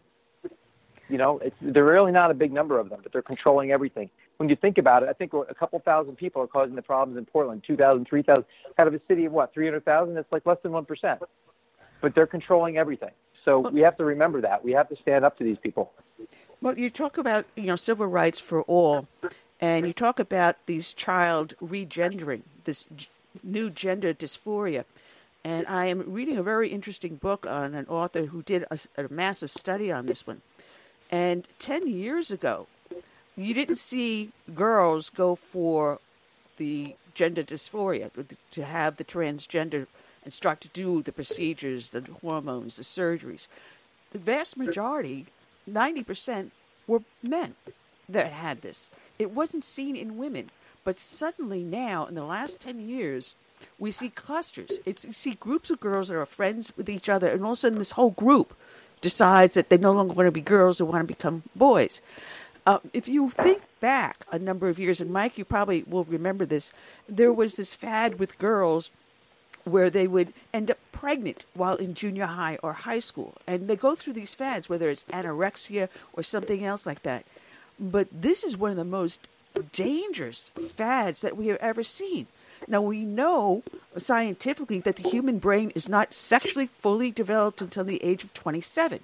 And yet you see kids as young as elementary school being regendered.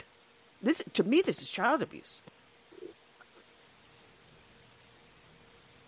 It goes beyond child abuse because it's permanent.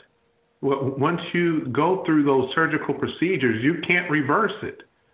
So and then we have places like California where they are outlawing counseling these young people who have the gender dysphoria to help them work their way through this.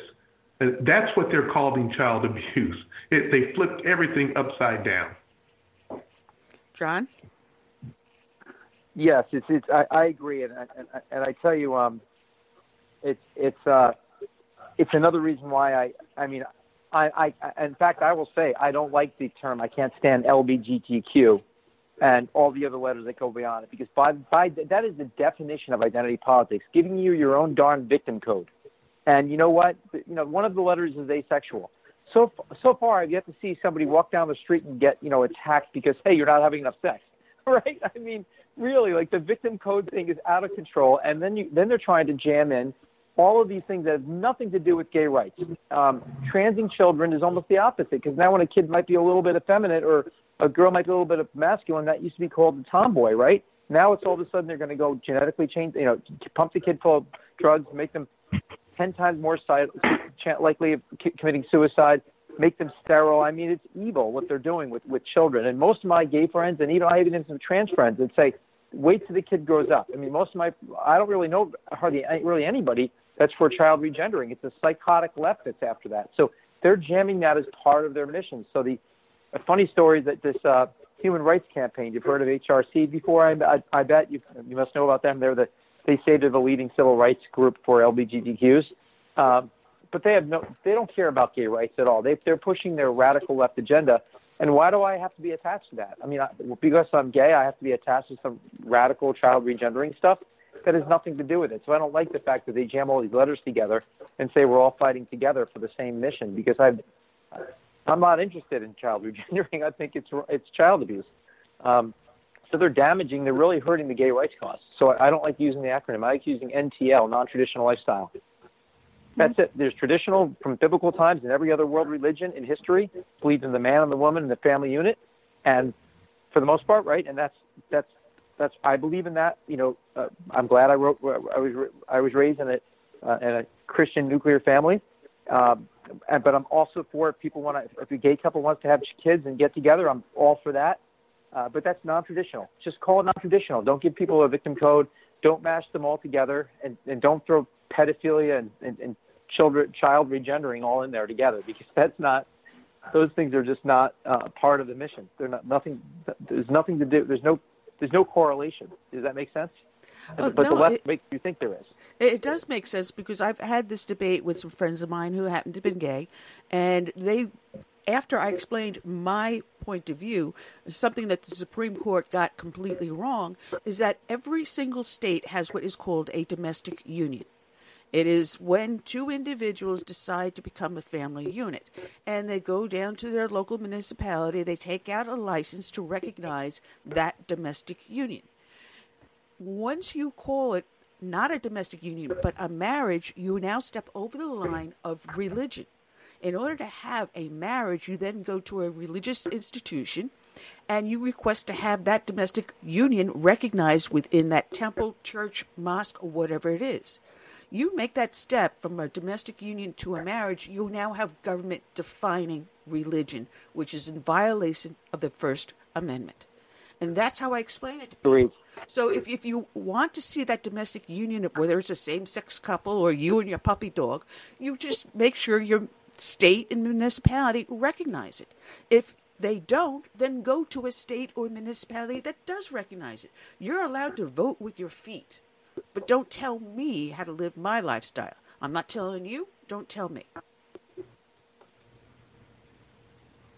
I agree. I've always been a proponent of legal civil rights for same-sex couples is very different than the religious term of marriage. I wish the government never used the term marriage, as you said, because it complicates everything. But now it is what it is. They use the word marriage as a civil term in government, and honestly, in my feeling is, with everything happening today, I just feel like, that's a very bottom burner issue. I think, especially, in a sense, at least in New England here, I think it's already it's already been approved and things have moved forward. But as a Christian and as a Catholic, I would never get married. I'll say that right now. I would never get married in the Catholic Church. I would never ask to get married because it's against my religion. Just like there's you can be a nun if you're a female, you can be a priest if you're a male. We don't 2,000-year-old religion that, by the way, definitively is the source of Western civilization, right? The first pope and the first church really was the beginning of Western civilization and carried it through, thank God, for 2,000 years, whatever you think of Catholics. So don't be telling the 2,000-year-old institution that kind of really preserved, protected, and built and created Western civilization that it has to change its ways because of some left-wing radical ideas. So, but at the same time, so the gay people or LGBTQ should not be demanding that churches do what they want. As long as you have your civil rights in government, that's fine. And again, most people I talk to, the vast majority are fine with that. Both evangelical Christians on the right and many of my most leftist friends agree with that. So there should be no argument over this. Well, it's not that complicated. I'm going to step right smack into the dog pile because I had this debate with my state senator, and finally he understood where I was coming from. There's been this push to reignite the Equality Act. And if you read the Equality Act as it is written, it asks to have it recognized by your sex. When the Equality Act first came out in the late 60s, early 70s, sex was understood as a man or a woman. Today, sex has a completely different definition. And I said, you can get the Equality Act passed, take out the word sex, put in the word gender. And gender is male or female. Whether you transition or not, You're either one or the other. And even though biologically 1,000 years from now they dig up your bones, you do their DNA, and you're going to have your birth gender. I tell them that, and as I explain it to them, pedophilia is sex. Necrophilia is sex. So if you pass this Equality Act, you are then legalizing what we feel is illegal and abhorrent. Where is your stand on the Equality Act? I'm totally against it for the same reasons. I'm for. I could say that the Supreme Court passed a ruling a few weeks ago, which said that, which was a complicated ruling, and I see both sides of the story, but that said you basically can't be fired from your job because of your being gay, and they also threw in the gender terminology in that. It's not as near to me that was a balanced decision. There's pros and cons to it, but as a gay man, the reality is in half the states in this country, you could be fired for being gay. You actually could be, and there's no protection. It doesn't happen very much, I'm sure, but it does happen. You can totally you have the states have the legal right. So, the Civil Rights Act was passed, and there was equality between races as of 1964, but it was only about a few weeks ago that gays actually had technically rights, a right not to be fired federally, right? But this is going way, way, way, way further than that. This is just, it is so terrible the way it's written that you're right. You could change your gender or your sex every 10 minutes. There'd be no such thing as boys and girls locker rooms anymore. And it really is a feminization. It doesn't protect boys and masculinity. It really, it's all about feminization. At the same time, which is just a one-sided take. So I'm against it. I could talk about it longer, but I'm against that completely. I think there's some elements I like, but they went way too far with it, and I don't support it at all. Absolutely. Now, imagine that you are elected to Congress. Because you talk about reducing regulations and agencies and everything, and once government forms an agency, it never goes away. But Trump has been nipping at it a little bit. Which agencies, give me the top two that you think you would like to see abolished? Oh, there's so many. I mean, I think the Department of Education is done more harm than good with Common Core and everything else. I mean, I think if anything, the Department of Education should be limited to just basically giving some guidance or something. I think the Department of Education, that should be handled at the state and local level. I don't know what, I mean, that's one. And I mean, I don't know the larger agencies. I mean, of course, I mean, Richard Nixon created the EPA, right? There was a good basis for the EPA, but again, it's turned into a left-wing radical organization that Trump has tamed. But again, you look at the Green New Deal. I mean, is the EPA going to have the power to enforce the Green New Deal if that goes through? I mean, there's so many agencies that are horrifically terrible, and then there's many small agencies that just get. I have a friend in Washington that's pushing for the restraining the fourth column of government with amendment to restrain, to make sure that a much smaller percentage of laws and regulations are passed through the non-elected branch, and that should be happening. So, yeah, there's many that I'd like to see gone, but I'd probably start with the Department of Education. I'm sure I'm going to get a lot of heat for that from the left. But. John Paul, I think the Department of Education is a great one, and I would add to the list HUD, Housing and Urban Development. How can I forget? Yeah, HUD is just trying to make the misery inside from left Democrat-run hellholes and spread that around the country, right? I mean, in the sense of what they want to do with ending single-family zoning and all the stuff that they want to spread their misery everywhere, thanks to their terrible policies. Yeah, I love this, the subsidized housing. New York City tried it with the housing projects, and it was a massive failure, but they still keep it up. It is a massive, and having chased bad guys up and down 18 floors in those housing projects ain't fun, guys. Anyway, we were talking about education, and one of the things you talk about is making colleges more affordable. Now, you did the same thing I did. I worked 3 jobs to put myself through college. I did not take out any loans. You did the very same thing. You took personal responsibility for your tuition, your books, and everything else. With these kids today, It's so easy for them to apply for a government-backed loan and then walk away from it. Now they want the government to take over the loans because now they find themselves $100,000, $200,000 in debt that they could never have afforded to begin with. Maybe they should have gone to a community college rather than to an Ivy League school. You can still get the degree, but now they're asking us to take on their debt. And what people don't even realize is the more government puts funding for these loans and grants into these colleges and other money tied to government regulations, the higher the tuition gets. If government just simply stepped away from the higher education, say no more loans, no more grants, you're going to have to get it through your students' tuition, you're going to have to get it through the alumni and fundraisers, where our hands are gone. Back off. We could lower the cost of tuition and make college affordable for those that want to attend.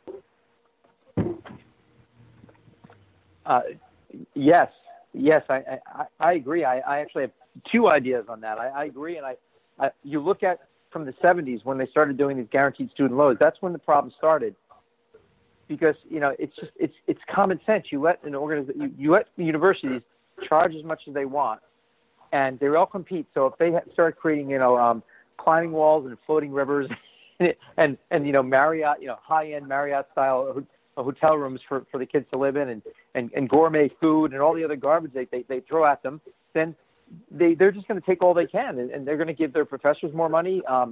You're walking to a Marxist institution. I think something like 98% of college professors now are on the left. It's basically conservatives are an extinct species. So they're bigoted, and they have no. I call it bigotry. And when they talk about diversity, I would insist. That's another thing. I would insist that universities have about a 50-50 split of educators that are conservative and liberal. Because you talk about skin color diversity, that's literally skin deep, right? I would say no federal funding whatsoever unless you go back to having political diversity. Number one, that's one thing. And when it comes to you look back to the 70s when they started this loan business, you're giving them a basically unlimited budget. The more you charge, the government will just start guaranteeing higher and higher loans. And that's why it went from $10,000 in today's dollars, what it should cost for college, Now it's like 50, 60, 70,000. So it's really because of government. Government guaranteeing the loans is one of the main culprits of all this. Now they want to fix it by having the government take money out of all of our pockets to pay for students' educations, to mostly get brainwashed to become leftist, anarchist, Antifa rioters, right? And on top of all that, so it's a cycle that has to be stopped. It can only be stopped when we pull government out of it. I agree. Maybe a minimal loan, like $2,500 or something like that, or $5,000, or a modest amount, but not these big loans and these colleges. If they charge that much, another thing I'd say is they should have a rating, just like every other business. Anywhere you go, when you sit to buy a house or a car, I'm in real estate. You're going to buy a house. There's lots of disclosures. Why not make the colleges give disclosures? This is the degree. This is what you're paying for, and this is the track record, and this is how much people made, and this is the jobs they got. And if after a few years you're not getting students are not getting good paying jobs, market economy jobs, then the government pulls the plug and says we will not fund these majors, because these majors are not market driven, and we will not support them because the kids can't support themselves when they get out. So all of these leftist studies would dry up. All of these these justice warrior type of degrees that would go away, the liberal studies, and we get back to critically math and science, the STEM studies. And I'm an engineer by training at MIT, and we need STEM studies. We're doing terrible in those areas. So on top of everything else, we're spending all this money. They want free education, so they become leftist anarchists, and they're not even getting degrees that are useful, and we're falling behind all the rest of the first world countries in math and science. So you put it all together, it's just a complete an S show, if I were to say it. I can't say it on the radio, but, it's completely a cluster blank, right? And, yes. And it needs to be fixed. Well, I'm from New Jersey originally. I live in Boston, and I have to watch them. I'm very good at it, but you get the point, right? Yeah. John Paul, this is Representative Mike Hill from Florida, and I agree with a lot of the things you were just saying, but I would go even further. I think government should not be funding colleges and universities at all, period. Correct. And when you get government out of the way, that would force these colleges and universities to reduce their tuition so that it is affordable. Otherwise, they couldn't keep their doors open. And then we have those universities like Harvard and Notre Dame and Yale and some of the others who have these alumni associations, who have these foundations with tens of millions of dollars in them. So you have that kind of money. Why on earth is the government also paying for your school? Yes. So to be clear, I agree with you. And Prince, I agree with you. The only thing I'd say is my big motto is opportunity for all, and capital ALL. And I believe everybody should have the same chance. You start in the starting line of a race, and you want to have the same starting line. And so if you have people that are, that come from, I wouldn't say white privilege. I don't believe, that whole, but if there are people that are privileged that come from families that have money, that have no problem writing checks for college. And you have, kids that they were born in the wrong zip code and can't afford, then maybe a loan program based upon income, a loan program, not free money. I mean, a loan program, but not based on $50,000, $60,000, $70,000 a year stuff. I mean, there has to be a way to dial that back to reality. I'm just talking about people that don't have families that can pay for them. There's got to be a way that they can get loans or something to compete with people that do have money. I don't want to see a zip code thing be the reason why you get an education or not. But that's the only thing I would be for. Everything else, no funding and no unlimited loans, no dollars to these universities that have billions. Harvard, MIT have billions of dollars, and they only make more and more money. No one's stopping them because the left. What do you think about it? The left? They produce the leftist anarchist, socialists that become Democrats because they're it's a brainwashing school. So of course the Democrats don't want to stop that because that's where they get all their followers from, going to school and then becoming brainwashed. It takes about 10 years to get de-brainwashed after 4 years or so of these so-called educations. Well, we can also still do it under the free market by encouraging lending institutions to have tuition assistance programs where the students can take out and then. And to offset those probably at-risk loans, you encourage the bank, say, listen, if you do these tuition assistance programs, we will give you a tax credit or a tax break. So you're encouraging the institutions to make the loans, and then that way everyone has what you call the financial even playing field. So there are ways that the free market can step in. And there are also, I'm sure, ways that we can get charities or grant programs to help them, because there's the Pell Grant, which I applied for and couldn't get. There are other programs out there where you don't need to have a government-backed loan. The government should not be lending money to these students. They should not be giving money to these institutions. It should be falling under the full free market economy. And if the institution fails, then it's their fault. They failed. Not the fact that, I think some of these institutions are being propped up by the government. And they should be able to fail on their own, not on my tax dollar. But wanted to. Correct. We're talking about government handouts. We're going to take it a step further because I had at one point, my mom had a property over here, and we rented it out, and there was a couple living there. They were on these entitlement programs where they were getting assistance for their food, for their rent. They were getting welfare, Social Security, disability, and these were two individuals that were perfectly able to work.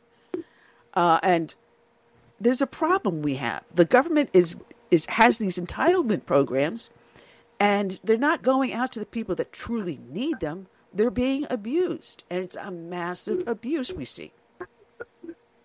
Yes. Yeah. So, there's so much waste and so much abuse from these programs. It's horrific. I mean, obviously there are people. I know people with disabled family members, and there's people that really need it, and those people are struggling to survive because there's so much other waste and fraud happening. But take it a little bit further. I believe that, philosophically, I'd love to get your thoughts on this. I'm actually thinking of, kind of positioning it like, Black Lives Matter, the George Floyd thing. We all know that was a ruse, that had happened, but the whole movement was, they were waiting for the trigger. They were just waiting. They were ready to spring in action as soon as they got a video in their hand that would fit their narrative. And they used that to push their Marxist agenda and also keep the black vote, and keep Black Votes Matter, as I call it, right? But if you look back, you look at LBJ, he said we're going to have black Americans, he said a very derogatory term, voting for us for the next 200 years. He was probably one of our most absolutely blatantly racist presidents. And he signed the Civil Rights Act after JFK died. He said out of respect for JFK. And then they went forward with this massive welfare program, knowing that it would keep poor people, especially black Americans in the inner cities, under the whip of the government, under sort of a new form of plantation, and also rip the father out of the home. Black families have twice the fatherless home rates as white families, and there's a direct, provable correlation between fatherless homes and coming from generations of welfare to crime and everything else that's happening, to the numbers of not just 4 or 5 times, but I think 20 times higher rates of domestic abuse and with people that come from fatherless homes. So there's a direct correlation of that, and it's all because of the Democrats, because they made this deal with the devil that we're gonna accept civil rights, even though they were mostly racist. The Democrats far more than the Republicans throughout history, and they made that switch just to get the black vote, and they've done it. And I think this is 60 years later is the price we're paying for their bad decisions. And I believe that if people that care about Black lives and Black Lives Matter and the income gap and wealth gap that does exist, education gap, it's all from Democrat policies and liberal progressive policies. So they need to turn their anger and their wrath 180 degrees around and fire it on and unload on the culprit, which is the progressive policies, like these generations of welfare because of these handouts that just make people dependent on government. That's kind of my philosophy of it. I'd love to hear what you guys think. I think that they open a can of worms, and I think we can turn the tables and say, yes, there is a disparity, but it's not police. Police are reacting to the problem. The problem happens way earlier than that, and that's because of progressive policies. Well, on the Black Lives Matter website, they tell you that they want to break up the family unit. They want to get rid of religion. They tell you right then and there exactly what they stand for. And it is definitely not for a nation of laws and equality. It is definitely the opposite around. So we've got to wake up and smell the coffee here. But part of my thought is that would you tie to something like welfare and stuff like that, a means test, like welfare to work, like some states have tried to put into place? I believe, was it Massachusetts or Maine that had it very successfully, and then it got pulled? I believe it's not here now. So if it was here before, I'm not familiar with it. But I do agree 100%. It's got to be means. There needs to be, especially since this, people on generations welfare. It's really not their fault. If you're given free stuff from the government, you're going to become dependent on government. It's like drug pushers. It's like, the addict is a problem, but the drug pusher is the bigger problem. And the government is like the drug pusher. And so, to undo the damage, the first step is, means testing to get people off welfare. And they're not going to, no one wants to get free stuff yanked away. But then as soon as they're back up, they're on their feet and they're independent and they're better off for it. That's the only way to close the wealth gap and this whole racial disparity thing they're talking about constantly in the news. It's not a bunch of white Christian KKK conservatives in robes that are saying, I'm a racist, so we're causing the problem. They're not the problem. The police aren't the problem. It's progressive policies, and that's the first step in the process to unraveling and stopping it is means testing for welfare. I agree 100%. All right, we need to do that across the board. Now, Lynn Cheney, who puts herself forward as a conservative, is a leading sponsor in a bill that's currently passing through, H.R. 6395, which deals with the National Defense Authorization Act, the NDAA. Now, you are a huge proponent, of supporting veterans and the military. However, on this one bill, Dan McKnight, who is an Afghan war combat vet, found this on page 343. It has in there a red flag gun law provision that would strip U.S. military veterans of their constitutionally protected right to keep and bear arms in the event they are treated for a mental illness. Now, how many of our vets are coming back with traumatic brain injury, PTSD, homelessness? So they've tried this once before, and now they're still trying it again. Yes. I think it's horrific, and I've heard it. I know about that, and that cannot happen. I mean, again, it's everything the left can do. They'll have it's actually it's vile, it's contemptuous, because they'll have our men and women in uniform go out to the most dangerous places in the world to protect our freedoms. Protect our freedoms. Hopefully, there's freedom to protect if Democrats get in, because there's not going to be. I don't know how much freedom there's going to be left to protect. God forbid, right? Another reason why I have to stop them. But how disgusting is it? They know that these veterans are coming back, and they probably. I'm sure it's if somebody has severe condition that can be dealt with in a different level. There's already laws in place, right? If you have if a medical professional thinks you're a threat to yourself or your family or others, then there's already processes in place for that. We don't need a law that says if there's anything like that, they will be able to yank their guns. And I believe I think it's a leftist idea, because they know that many military people are very pro-American. They fight to protect the Constitution, and they don't want those people coming back with guns saying, I want to fight to protect the Constitution. Because when the left takes over, guess what they're going to do with the Constitution? Toss it out the window. So I think there's a lot of very dark, shadowy reasons they're doing that, and that has to be stopped. Yeah, because they tried it in the past, and once they did it to the veterans, they then went for the senior citizens. So if they had one military veteran, senior citizen also, well, he was using bill pay. And because he wasn't actively sitting down every month and writing each and every check, he was allowing bill pay to take care of it for him. They said, well, you're not in control of yourself and your finances, so you've got a problem and you can't have a gun.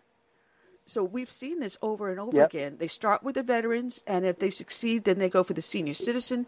If they succeed with the senior citizen, as you said, with Nazi Germany, they go for first the veterans, the elderly, and then everyone else. And they're trying this over and over and over again. That there really is. I mean, at the end of the day, the reality is that people, human nature, and these leftists that think that they have this kind of this high level, they've advanced and they know what's better for us, and they throw all kinds of platitudes about social justice. That's all garbage. The people are just the same as they were 50 years ago, 100 years ago, even 1,000 years ago. If there's power and wealth and control, that will take it. And the left has gone to the root of there's no law that matters. As the ends justify the means, as Saul Alinsky and every other leftist has promotes, and that's what makes it hard for conservatives to fight back, because we don't believe the ends justify the means as our moral compass. But the left believes that, so they'll say anything and do anything. And yanking guns is what the Nazis did. It's what every tyrant in history has done, and we'd all be a bunch of sitting ducks. And military people have come back, and they can't fight. They'll lose their right to the Second Amendment. They won't have arms, and the left, they don't care about anything with power and control. I mean, I'm convinced of it. I mean, not to say that every single Democrat is like that, and not to say there's never been a Republican that isn't obsessed with power and control, obviously. But the way the parties are now, the left's modus operandi and their mission is to control at all costs. So we can't let that happen. Well, I know we have you only for a few more minutes, and people can find out more about your campaign by going to johnpaulmoran.com. Your name, you're running for Massachusetts District Number 6 congressional seat. Let's say that now that you are Congressman Moran and you get to Congress. Would you push for an open investigation against George Soros and his Open Society Foundation for creating the discord that we have across this nation with Occupy Wall Street, Antifa, Black Lives Matter, and Lord knows how many other treasonous organizations he has poured his money into? Yes, George Soros and other bad players. I mean, George Soros is the kingpin, right? But there's other bad players, other nations that are getting involved. And this is the way I see it. We're in a new environment. The new information world, the new technology we have this integrated world where it's very different than it was, just even 10, 20 years ago. And this is the new war. This is the war we're facing. It's actual war. It's just right now it's not bullets flying and not, Abrams tanks rolling down streets. But it effectively is the same thing. What they're doing in our cities, what they're doing with our trying to overthrow us by co-opting the Democrat Party the way they have. It's got to be addressed as in looking at what they tried to do. Which I consider what they tried to do President Trump a coup. It's an open coup. I don't know how many between Russian collusion and the impeachment investigation, one thing after another, and now all of this. With the cities burning and attacking even in Washington, D.C. This is open warfare against our country, and we need to be treating it like that, I think. And so, George Soros for sure, number one.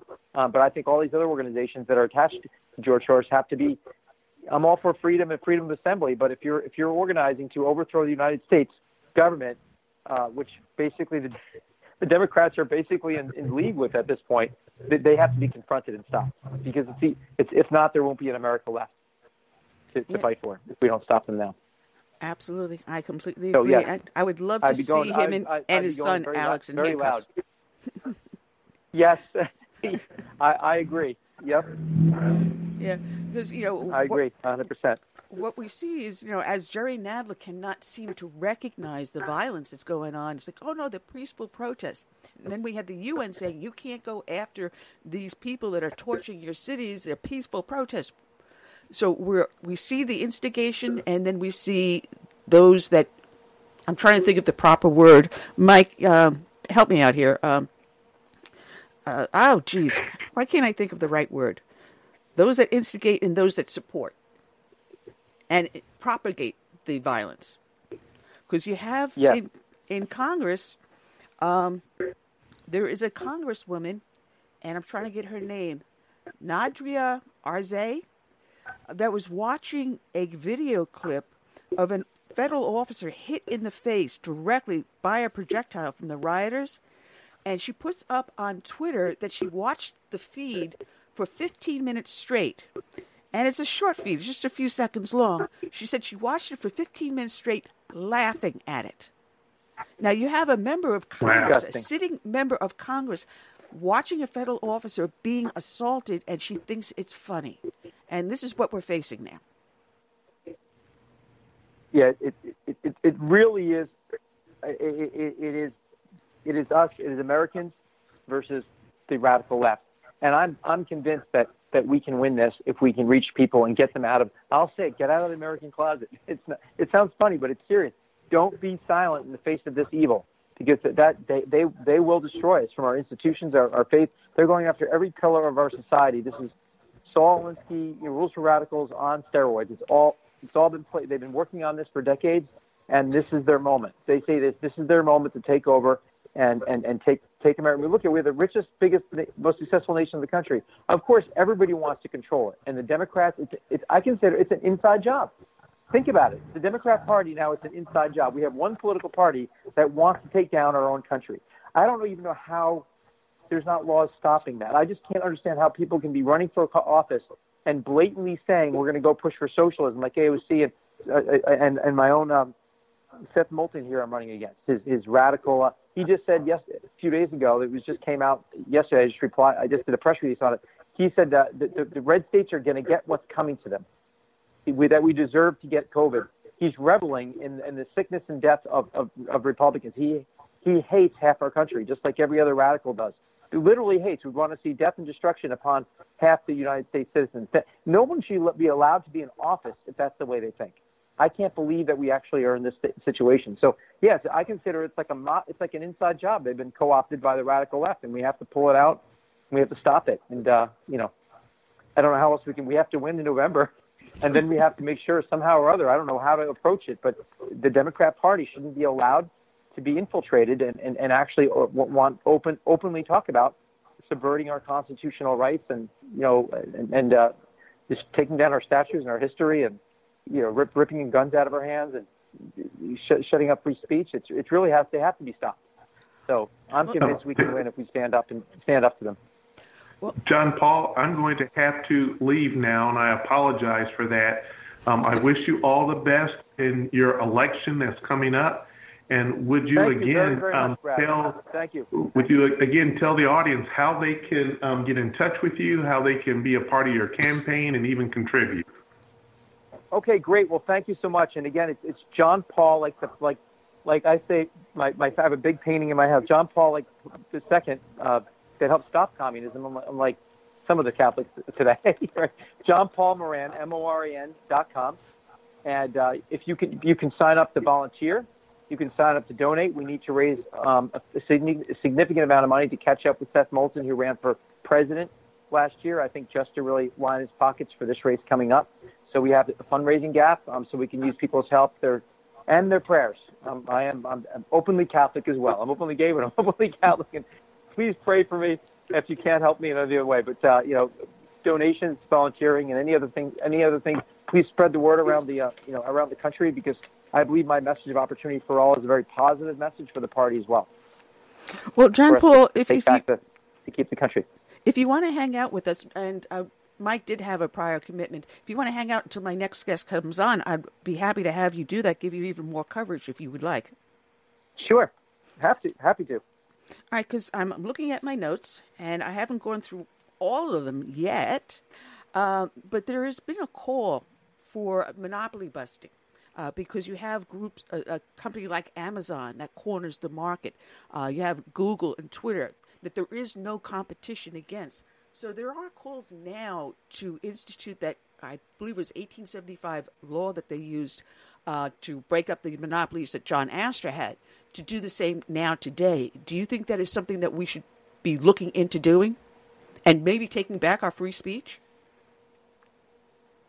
Absolutely. I mean, I put it this way, free markets work well in our country because we do have, the regulations. If you say the word regulation, some conservatives will say that's always bad, but I don't agree, because what happens is over time, companies become more and more powerful, and just like government can become more and more powerful and take your freedoms and rights, we see that with companies because it's the same human instinct: power, wealth, and control, no matter whether it's government or business. And when businesses get too much power, wealth, and control, and they start squashing competition, and there's really only one game in town, like there is in Twitter, like there is in Facebook. Nobody could start up a company and say, I want to be the next Facebook. They'd never be able to do it. No one could ever say, well, companies have tried, but it's nearly impossible to become, it will be impossible to become the next Twitter. So they control the platforms they're on, and they need to be treated, we need to break them up. We need to do something. I think that's the last resort. I think we try everything else before we do the old Ma Bell thing that broke up the phone companies. But it's more than just, lack of consumer choice. They're controlling our speech. I mean, the Soviet Union would dream of the power that Twitter has right now. They didn't have any of that power when they're Pravda newspapers back when the USSR was around. They didn't have a scintilla of the power that these media companies have online, where everybody gets all their information. So it's far, far, far more dangerous than the Soviet Union's Pravda newspaper, back in the Soviet days. And so we have to, and the fact that they're aligning themselves up with the left, it makes sense that they want control over people, and they're aligning themselves up with the radical left, and they're shutting down free speech, especially of conservatives. This would be, I'm just disappointed Trump couldn't have dealt with it sooner, because we had all three branches of government back in up to 2018. That should have been dealt with then. I'm disappointed it wasn't. So yes, I'm for it. Well, do you think there should be legislation maybe instituted, because these are, quote, public platforms that's supposed to be open to everyone, and yet they censor whatever you put up there. They read it, they have these bots that read it, and if it has certain words in it, you're going to be yanked. So if you say chloroquine works, that is a falsehood according to them, and your post is yanked. Should there be where it should be equal on both sides? Yes, and it doesn't. They don't even need to talk about both sides in the sense that they shouldn't be limiting free speech at all, as long as you're not threatening somebody. I understand. I'm all for free speech, like every good real American is. But if you go to a theater and yell fire, then people get hurt, right? You look at the riots; they're actually causing fire, but that's considered acceptable as free speech because the left lies about it being peaceful when it's not. But they should not be able, and they should certainly not have the protection. But what section is Section 230 or so? What was that section that that Trump was talking about? And it's making them liable for anything they do that's said in their platform. So if you're a newspaper or a traditional media company and you lie and slander somebody, and that you can be sued for it, but not these social media platforms, because they say that they don't control the content, but they do control the content. So they should be liable for it. It's just crazy that they're getting away with this. So first off, they should be liable for their content. If they do any editorial, make any editorial decisions, which they do, they control the content, they're liable for all of it. That would put them out. The lawsuits would fly so fast they'd be out of business in a day. So that's the first thing. That would put them out of business right away, and I'd be for that, to be honest. And the second thing is either that and or breaking them up somehow, and then enforcing the First Amendment on them. They're not allowed to stifle free speech online any more than they can stifle it in the public square, because it's the same thing today. Well, John Paul, I want to thank you for joining. I've got my next guest up in the bullpen, and you're welcome back anytime. Great. So just have your gal give me a call. We'll get you back up and get you as much support as possible, because we need good conservative voices out there. People can find you at John Paul Moran, Moran, johnpaulmoran.com. And God bless you for the hard work you do, sir. Thank you so much, and thank your audience, and we'll win this together. Just please come out of that American closet and be loud and proud. Don't be shy. We have to save our country. Okay? Amen. Okay, thanks so much. Take care. Amen. Bye. All right, check out his website, johnpaulmoran.com. Want to welcome from the state of Florida, Putnam County Commissioner for District 5, Buddy Goddard. Good afternoon, Buddy. How you doing? Buddy, can you hear us?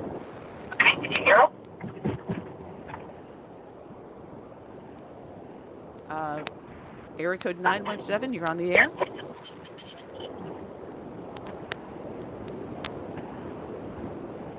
It looks like we don't have a good connection here, because I can hear someone on the other end and they don't hear me.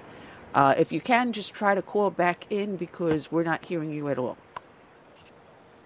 All right. Anyway, I'm on my own now. Mike Hill left. I'm all by myself. Anyway, I don't know about you guys, but if your county or municipality or whatever you're in has a mandatory COVID mask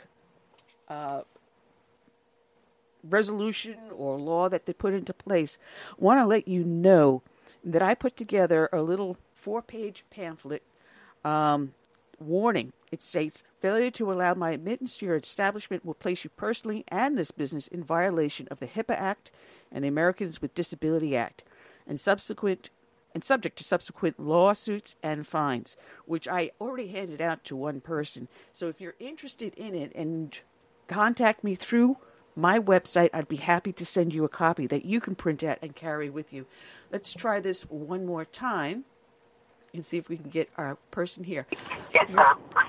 I'm getting some background noise, so if you're on a speakerphone, can you put the phone directly to your ear or mouthpiece? This is area code 917. You're on the air live. Is this Buddy Goddard? No, this is George Santos here in New York City, running for Congress in the 3rd. Hi, George. All right, so we lost one guest. That's all right. We're happy to have you here with us. You are running for New York 3rd District, and as you know, I'm a former New Yorker. Lived in Westbury, yes, I do. Farmingdale, Brentwood, and the last place we lived in was Northport.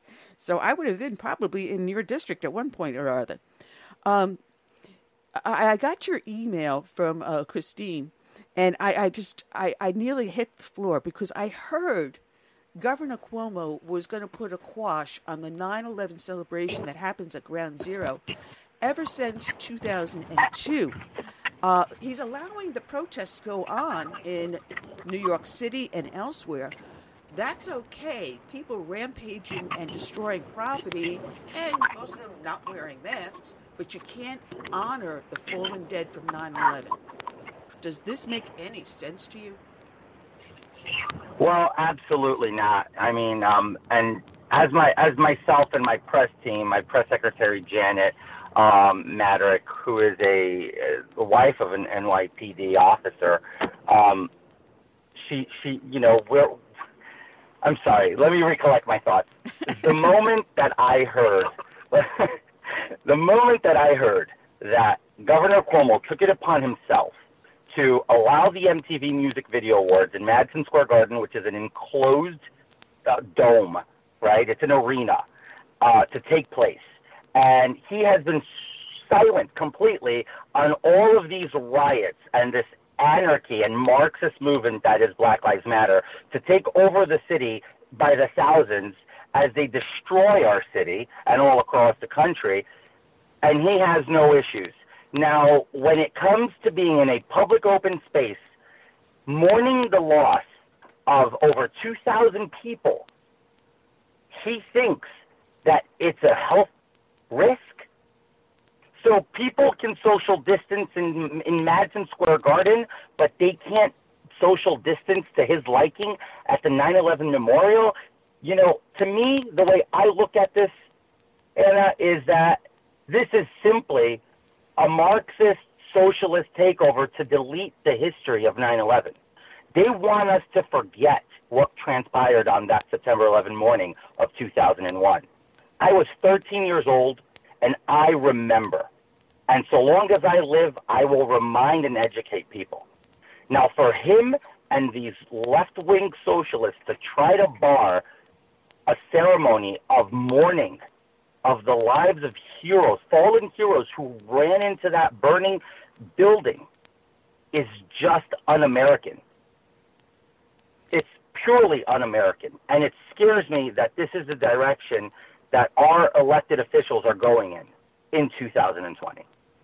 You know, it's heartbreaking to know that he's doing this. And even today, we still have those heroes continuing to die because of the cancers and other illnesses they contracted doing the rescue and recovery work.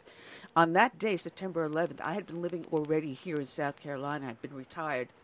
But I lost 3 people that I knew in NYPD. The last one was Sergeant Green. And the last thing I did before I retired was writing him up for a meritorious award. His guys came into my office in the 9-0 precinct presenting the paperwork. He was such a kind and humble man. He didn't want to have the award put in, but his guys insisted. And then they marched him in, sat him down, and made him talk with me. And the last thing I did before I retired was being able to get him that award. And then just a mere 6 later, he would be gone. 5 years later, he would be gone on 9/11. So, and those are the stories that are going to be forgotten if Governor Cuomo has it his way. I can't stand for that. Now, did they turn Ground Zero over to the state, or is it still New York City property?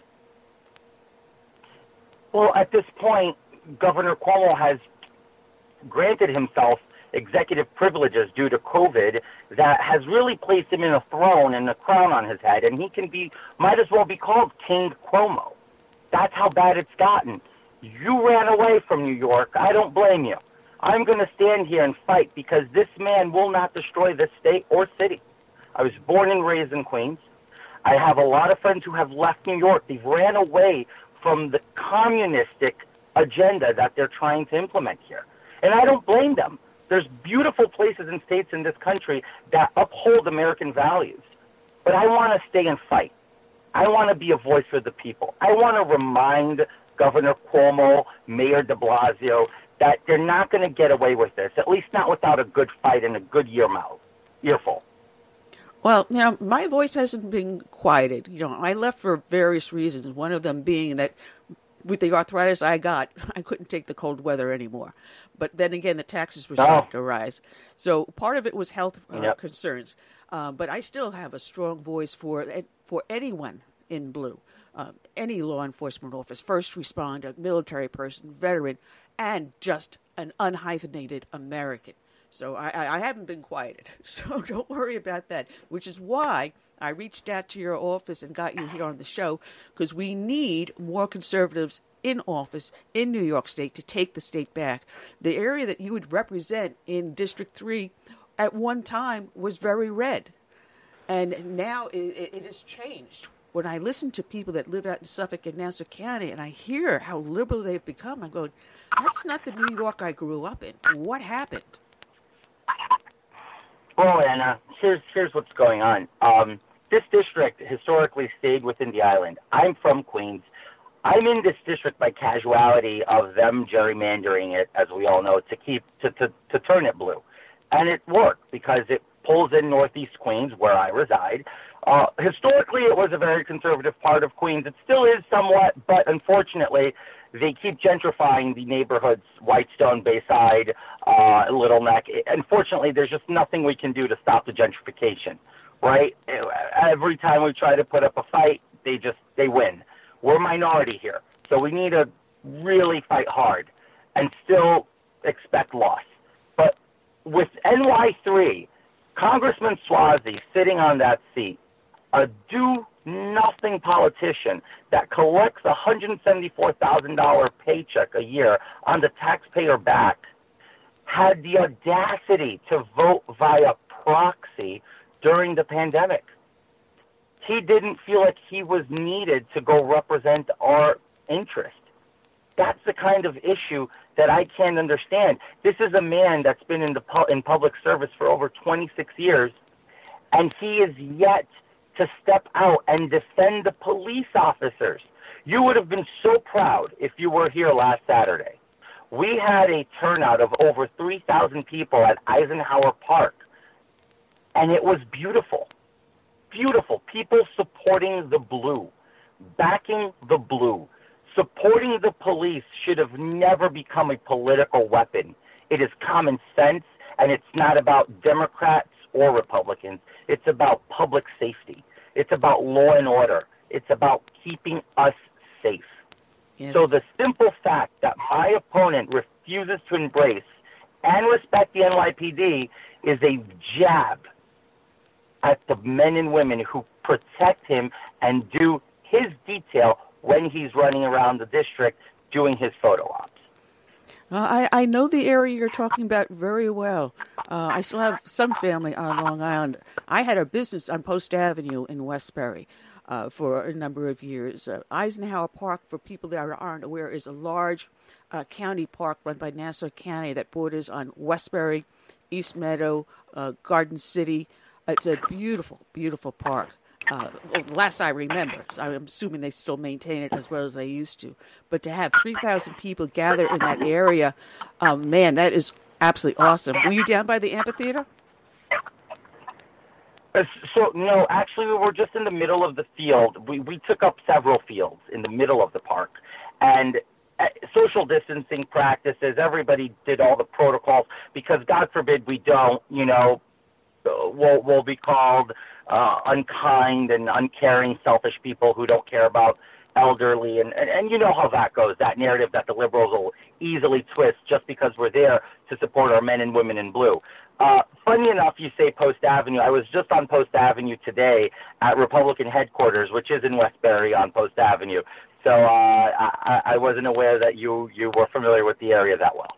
Oh, yeah, I was married in St. Bridget's Church to my first husband, and he was stationed at the base in Garden City, right next to, was it Newsday? Yeah, right down the street from Garden City Bowl, where I used to work, or as well as Westbury Bowl. So, yes, that's my haunting grounds. Class of 76. Wow, that's amazing. Small world. This is a district that, it is. It genuinely is. This is a district where, for the first time in its history, had somebody who's fighting for it. And I'm not trying to discount all the candidates who have run for the seat, but they've never seen somebody that's fighting as hard as I am. I am fighting because I truly believe that the American dream is alive, because I'm a pure example that it's alive. I'm a first-generation born American to two immigrant parents who migrated to this country legally, who worked blue-collar jobs all their lives, gave their son and their daughter, my younger sister, the capability of being bigger and better people than they were by investing every dime and ounce of their life into us. Today, I stand very proud with the bachelor's and master's degree, all New York educated, Baruch College and NYU for my MBA. I have served in several executive boards in big international, multinational firms in Wall Street, such as Goldman Sachs, Morgan Stanley, Harbor City Capital, Linkbridge Investors. I've worked with several different nations and companies abroad. I understand international relations, I understand finance, and I'm able to manage money very well. And that's what New York 3 needs, is somebody who has all that knowledge and that is able to take the private sector work and apply it to politics, not build yourself a political career and then try to make money off of it in the private sector. I did it the proper way. I built myself professionally, and now I want to apply my success into the community, into the district. Well, I'm loving everything I'm hearing, because if I had still lived there, you would have gotten my vote. That is for sure. I was talking to Janet before coming on the air, so she gave me the lowdown, about everything that's going on over there. The one thing I neglected to do, because she talked to me just as I was getting my equipment up, is where can they find your website? It's georgefornewyork.com, correct? georgeforny.com, and that's FORNY. And on there, you'll get my entire agenda, my platform, what I stand for, pro-veteran, pro-American, American first candidate here who just thinks in the best interest of the community. Ultimately, if anybody can go on there, as you know very well, Anna, I'll make the call myself. Any help goes a long way. We're looking for volunteers every day. The bigger the army, the wider we spread the message. Well, I had a previous guest, John Paul Moran, who's running out of for Massachusetts District 6. And like you, he's running on the conservative platform, but also like you, he's come out as openly gay. People don't understand. If you are gay, it does not mean that you are a liberal. You may have good family values, good conservative principles, and your voice should be equally heard. But you're not being heard because mainstream media doesn't think people like you actually exist.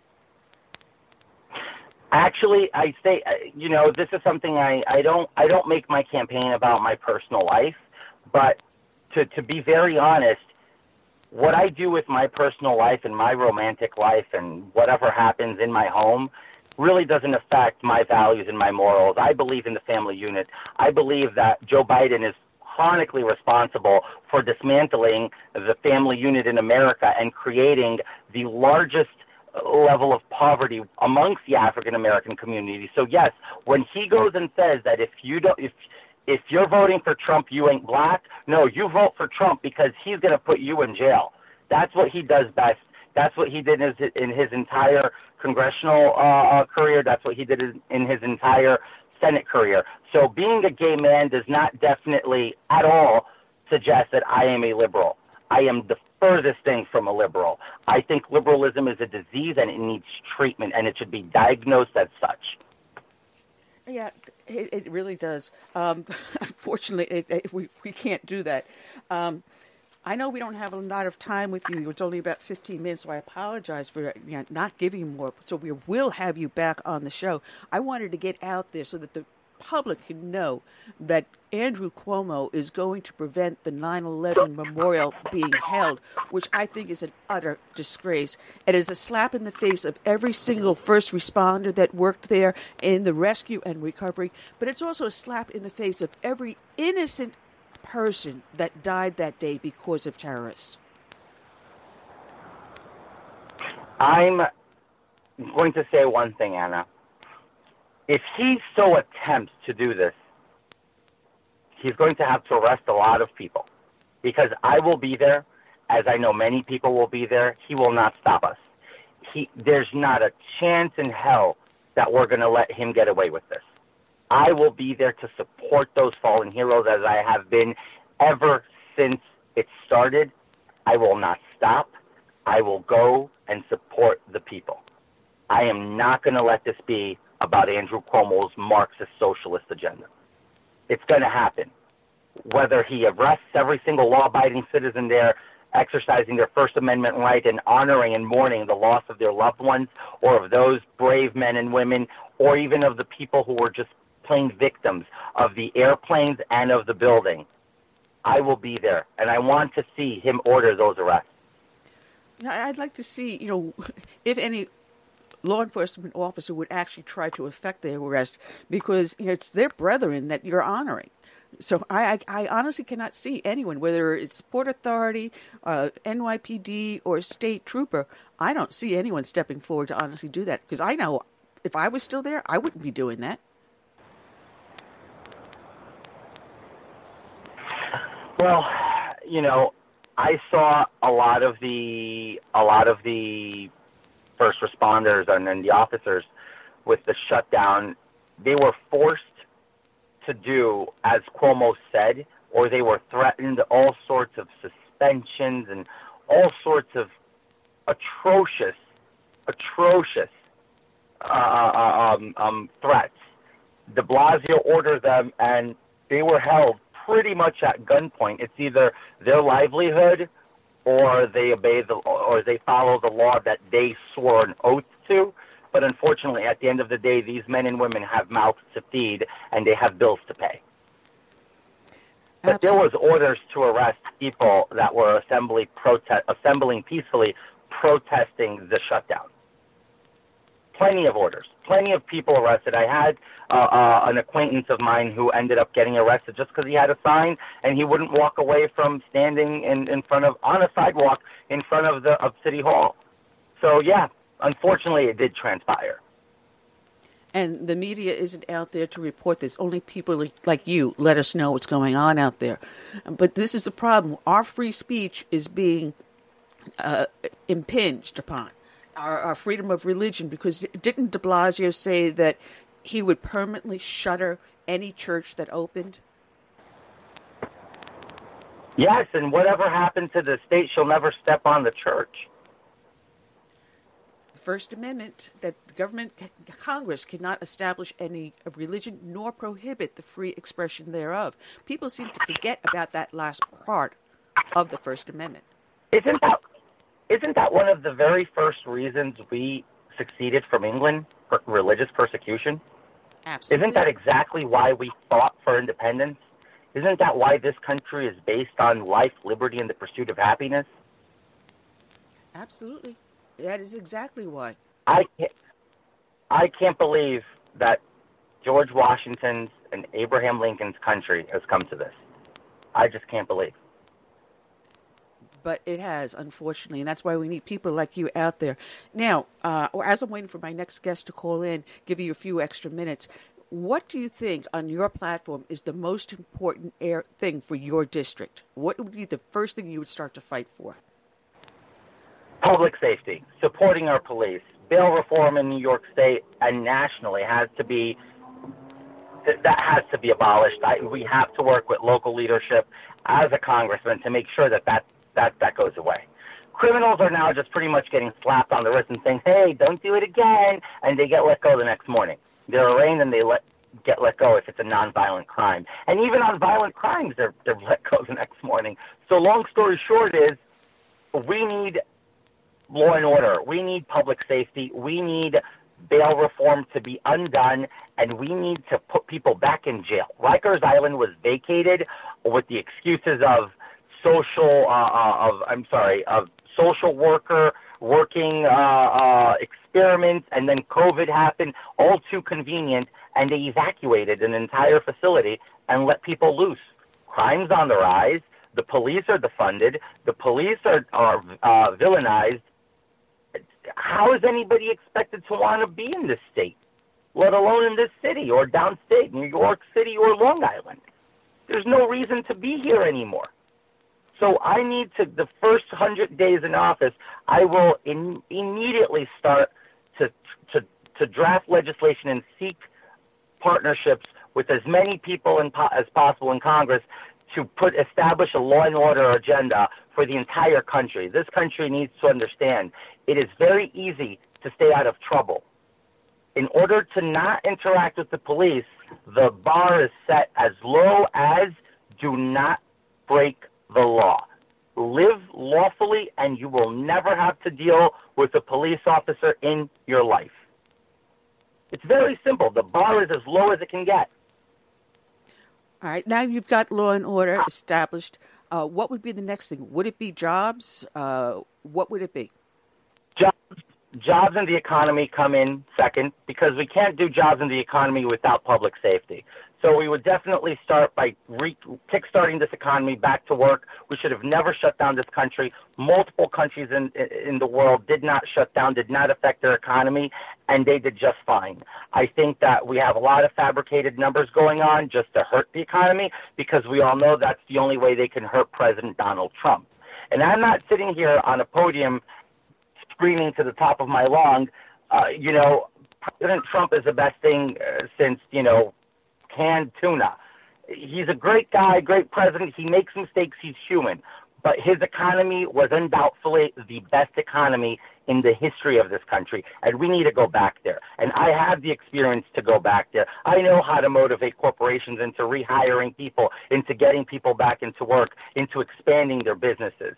And aside from jobs and the economy, the other thing that's a very pressing issue in this country is veteran homelessness and suicide. The words veteran and homeless should never be placed in the same sentence. It is unacceptable, unexcusable that we allow those two words to go in the same sentence. The VA needs severe reform, and it needs severe updating so that veterans have access to all the medical benefits they need, to all the social needs they need, because this country owes its freedom to their ultimate sacrifices, to them having all these health issues, PTSD. We are obliged under God and under the Constitution of the United States to take care of these men and women when they come back from combat. Well, George, I'm going to have you come back on and give you more time. That way I can go over your platform, get your voice out there even more. So have Janet give me a shout again, and we'll get you scheduled back on. People can find you again where?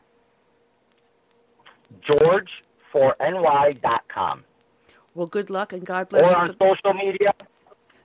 On social media, I'm Santos 4NY. Or for Congress. You'll find me on both. Thank you for having me. It's my pleasure. God bless you for the hard work you do. All right, check it out, George Santos. You too. Take care. Bye-bye. All right, let's bring in our final victim of the day. I want to welcome back onto the show Mike Gonzalez. Good afternoon, Mike, with Heritage Foundation. How are you today?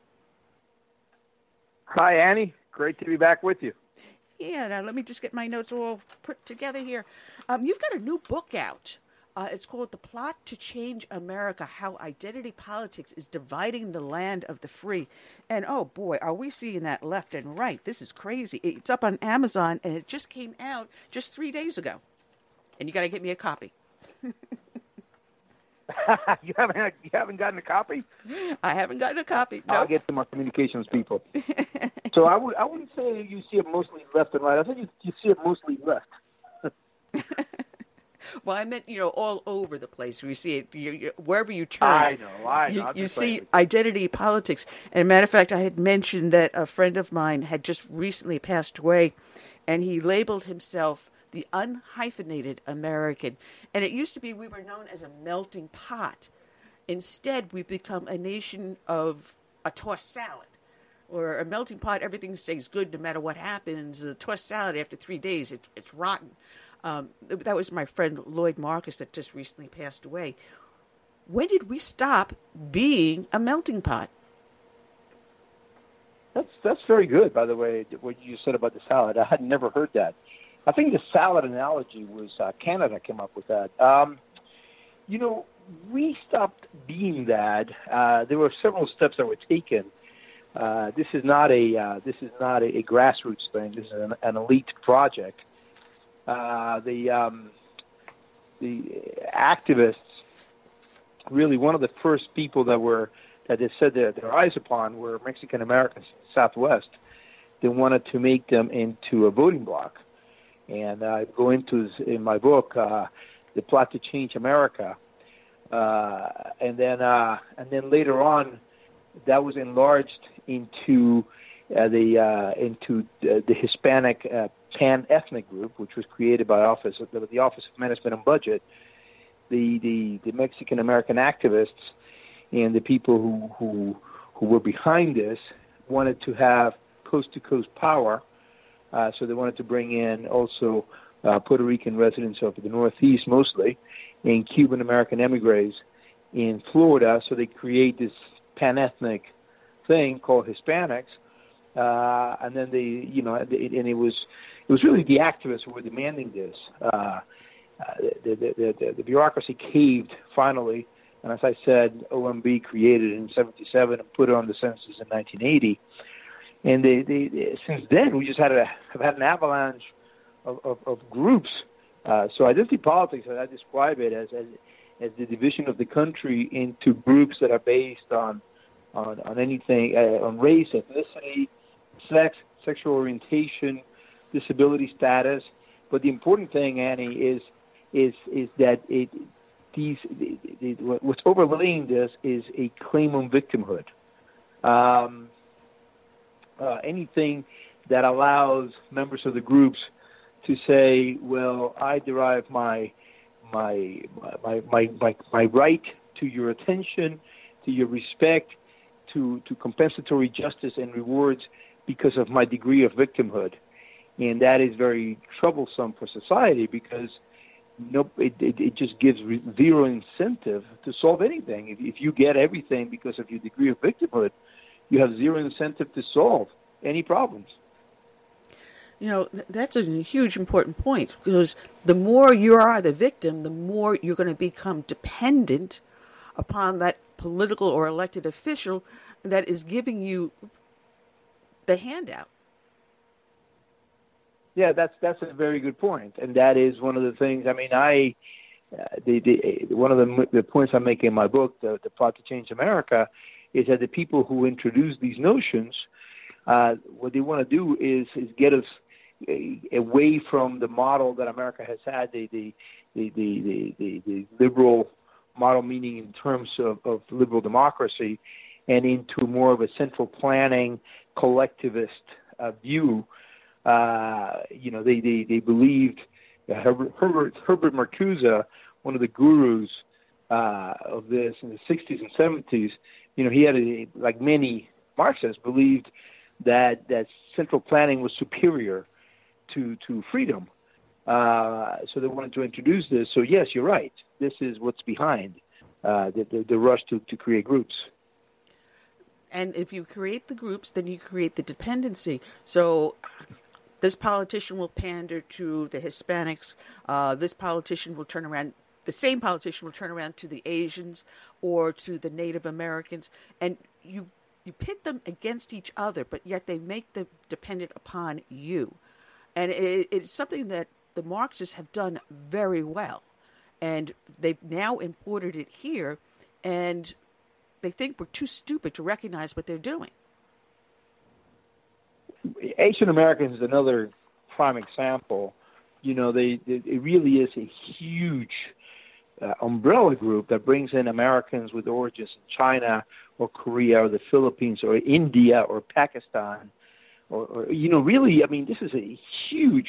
It makes even less sense than Hispanics, and yet, now, we're now these chickens are coming home to roost because the government is seriously considering prioritizing, for example, Hispanics for a COVID-19 vaccine, except, as David Bernstein argued in the Yale Journal of Regulation yesterday, the data that the FDA and the NIH went along with the OMB classifications for the categories and collected data that way, but that data is no good for science or medicine because Hispanics can be 100% European, or they can be 100% of African descent, or they can be 100% indigenous, or a mix thereof, so that a data on Hispanic, quote unquote, tells you nothing medically.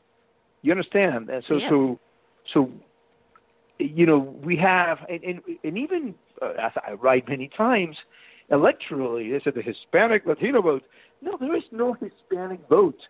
I would say there's not even a Puerto Rican vote. Puerto Ricans in the Northeast, in cities like New York, in Philadelphia and Hartford, will vote very differently than Puerto Rican residents of Central Florida, and Mexican Americans in the Rio Grande Valley will have substantial differences with Mexican Americans in California. So you see this also with Cuban Americans in Florida and New Jersey. New Jersey, Cuban Americans, which is a dwindling community, but still they tend to be more Democratic voting. Cuban Americans in Florida, obviously, much more Republican and conservative.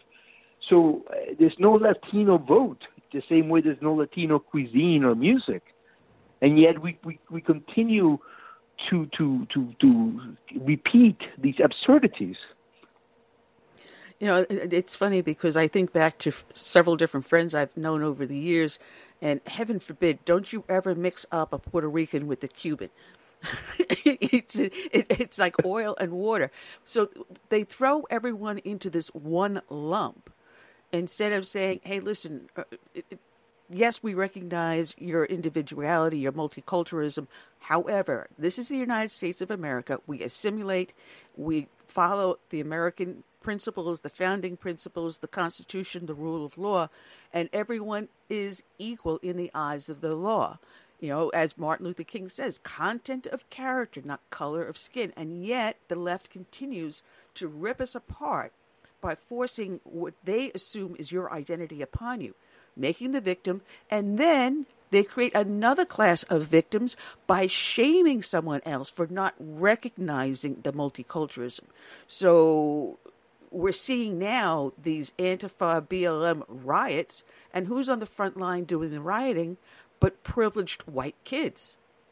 Because they've created this other victim. Yes, How dare you, the white privilege?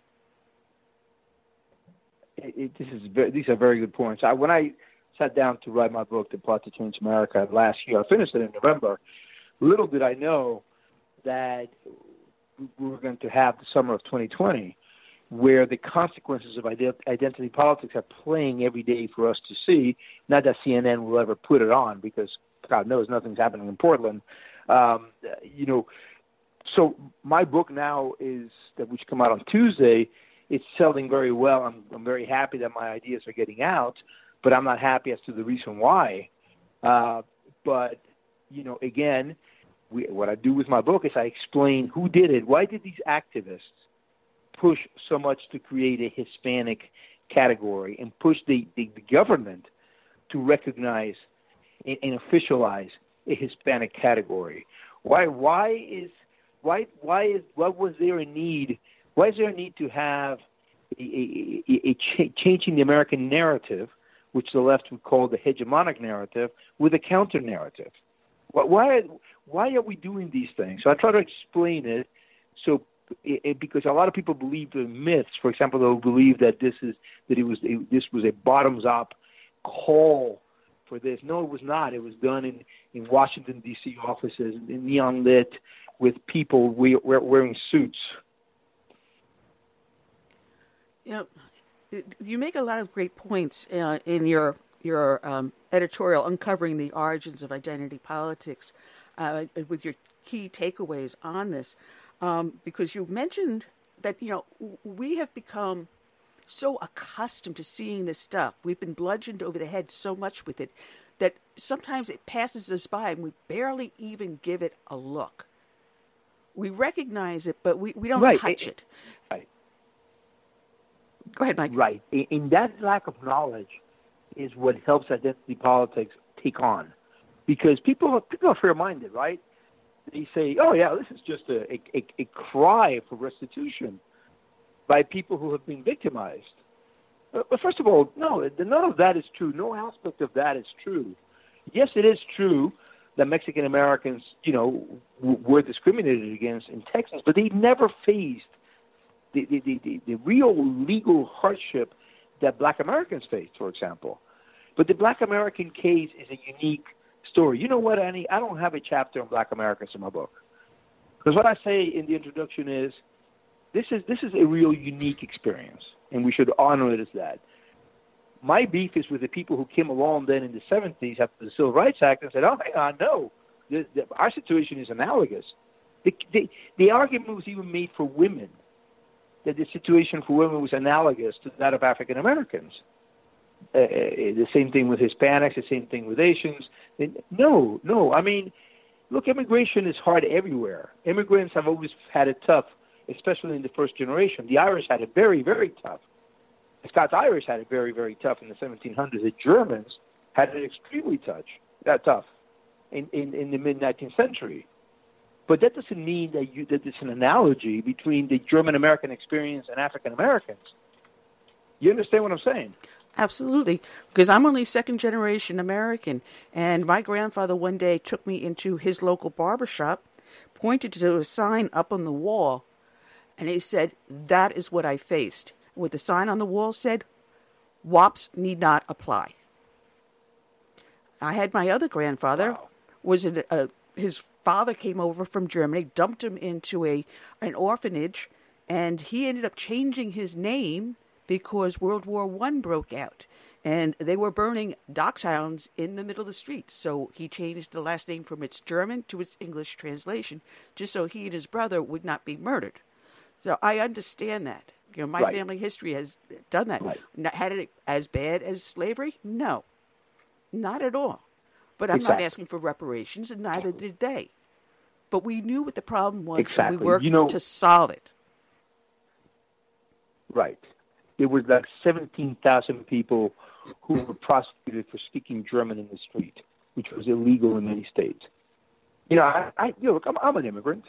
I tell you, I've faced challenges, but again, I cannot analogize my situation to that of African Americans, nor would I ever. And I don't believe America owes me a debt. On the contrary, I owe America a debt for letting me in and letting my family in, allowing us to come to freedom. The whole thing is absurd, Annie. See, the beauty about America, the America that I grew up in, the America that you are embracing, is that we recognize the difficulties we have come through, and we work every day to improve it. And there's no need to turn around and continually apologize for something that neither you or I had anything involved with. It's what I do here today with my life I take responsibility for. What happened before I was born, I have nothing to do with that, but I am responsible for here and now. So asking me for reparations for something I had nothing to do with, that's an injustice. Yeah, and the problem with that is we stop dealing with the real problems. Why is there an achievement gap in education? There's a real achievement gap in education. We should deal with it. We should look at the root causes of it and try to deal with it. Really want people to read my book because the people who are reading it tell me they have a lot of aha moments. They finally begin to understand why something works this way and something works another, and why we have these groups and we have all these things, and why we have racial preferences, we have set aside, why all these things happen. And I try to explain it so to create a climate of understanding, so then people will say no, because I actually do think, Annie, that identity politics will end up, if we don't stop it, we will lose our liberties. We will lose free speech, for example, because we already see speech codes and cancel culture, and it all goes back again to Herbert Marcuse, who writes, not just him, but his case is very telling. He writes in 1965 an essay called Repressive Tolerance, in which he comes right out and say, we have to have tolerance of leftist ideas,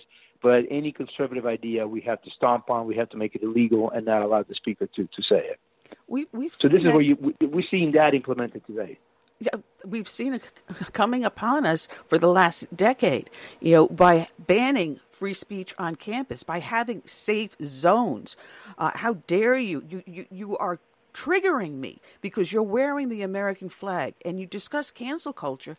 Cancel culture is literally ruining people's lives. They lose their jobs. It gets so bad the family breaks up because of cancel culture. And that's got to stop. I mean, I will defend your right to say whatever it is, how stupid it is, because you have free speech. But do not prohibit me. And people are self-censoring, and which is what they want. It's the fear, it's the threat of violence, the threat of canceling your life, that at the end of the day, people will just stop. People want to have nice lives. They don't want to be criticized. They don't want to lose their livelihood, so they'll stop saying things. And that's what the left really wants. Yeah, well, we've seen it so far as one gentleman lost his life because all he did was carry a Trump sign. We see people assaulted for wearing a red hat, not even just a MAGA hat, just a red hat that triggered. We got people, many of us, afraid to even put a Trump sign or any sort of a conservative sign on your vehicle because you're afraid the vehicle will be trashed. We're seeing this over and over again. But I think a lot of this also has to do not just with the cancel culture and politicians wanting the power, but we are now involved in our smart devices, and we forget how to have simple human interaction with our friends and neighbors. We've got kids today that simply don't have friends. No physical friend. They have someone online they talk to. So our society is seeing this being attacked in so many different directions. Yeah, and that is, again, why I wrote my book. And I'm so happy that you have me on to speak about this, because as I said, I tried to walk the reader the first half is how the groups were created, why they were created, and then the second half is what was the intellectual reason, what were the theories that fed into this, and also why it's important that we do something about it. And I go on, I talk about, our freedom of speech, our right to property, right to assembly, all these things eventually eroding and being taken away from us unless we do something about it. Yeah, and that's the whole thing. The cancel culture, the loss of freedom of speech, and heaven forbid you mention God or your Christian faith, you're triggered. It's gotten so bad now, even in England, if you mention something in reference to God and being the Savior, way to heaven is through Jesus, you're arrested. So England, the birthplace of English common law, the Magna Carta that gave us the basis to write our Declaration of Independence and Constitution, has now lost everything that we as Americans fought to maintain. Yeah, Europe is much further along than us on this. But then again, we have the Bill of Rights, right? We have the First Amendment. We have defenses against this that Europe doesn't have. So let's make sure that our First Amendment and the entire Bill of Rights continue to protect us. Yes, and now you have the California State University having a mandate for ethnic social justice studies driven by the hatred for America. The entire California State University system announced last week on Thursday that it was making the ethnic and social justice studies mandatory for anyone who wants a degree. So you're not even allowed to even choose what course you have in order to graduate. This is what we've come down to now. Yeah, I wrote an article about that. That is, I don't know if you remember Angela Davis. Oh, yes. She was a Black Panther leader and a member of the Communist Party of the USA. She's now very acclaimed. She's, obviously she was out of prison in 1972. But now she's a professor emeritus in California. She goes across the country and speaks to packed audiences and racist or physicists. And I have always been a communist. And she had something to say about this. She said, Black studies are the intellectual arm of the revolution. So she made it very clear that all these ethnic studies are just what I'm talking about in my book, The Plot to Change America, a way to change the narrative, the hegemonic narrative, if you want to use the Marxist term, but the American story with the counter-narrative. That is that America is a horrible place, institutionally, structurally, and systemically racist. Never mind that there's a very long line of people out the door waiting to get in, and there's no line of people waiting to get out. But that's the story. And ethnic studies, unfortunately, especially when they're compulsory, is just a way to do that, a way to further the victimhood narrative I was referring to earlier.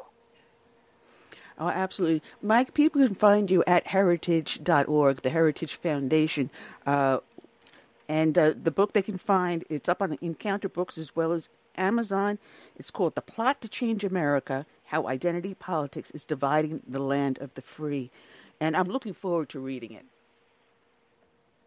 Thank you. I'm going to have an event with Michael Knowles of Daily Wire on Tuesday at 11:15. People can come to heritage.org, sign up for the event, The Plot to Change America, 11:15 on Tuesday, August 4th. Yep, and Michael Knowles also has a fantastic book out there, Reasons to Vote for Democrats. I sent a copy to someone once, and about 2 weeks later, I asked him if he enjoyed reading the book. He goes, I just started it. And I said, no, pick up the book and open it up. And the pages are blank. Great book. Well, he's working on a book on identity politics. I was talking to him today, so I hope to be able to help him. Oh, great. Then tell him to send me a copy, and we'll have him back on the show, too. Mike Gonzalez, it's always fun to have you on, and I welcome you back anytime. Oh, anytime. Thank you very much for having me. Have a great weekend. And God bless. All right, Michael Gonzalez, check him out over at heritage.org. That's all we got here for today. Curtis will be back with us next 90 Friday, seconds, which will be August 7th, but we will have a new time. We will be on the air starting from 1 to 3 p.m. because we will be carried the full 3 hours now on WCET-FM out of Columbia, South Carolina here, as well as our other platforms, if I can talk straight, Spreaker, Stitcher, iTunes, Facebook, YouTube, BTR, and everywhere else that we're carried. So I want to thank everyone that joined with us, and we will be Geez, I told you, I can't even talk today. We will be back next week, and hopefully we'll have the kinks worked out. I'm going to be working with Doug on that so we get WTEC-FM running up smoothly. So I hope you will be joining with us. Again, I remind you, if anyone is interested in this 4-page pamphlet I put together, a warning about the HIPAA Act and the Americans with Disabilities Act violations because of mandatory face masks, I will be happy to send you a copy of it. It'll be in PDF form. Just email me through the Southern Sense website. That's Southern with a dash in the middle sense, southern-sense.com. So until then, I say good night and God 10 bless. seconds.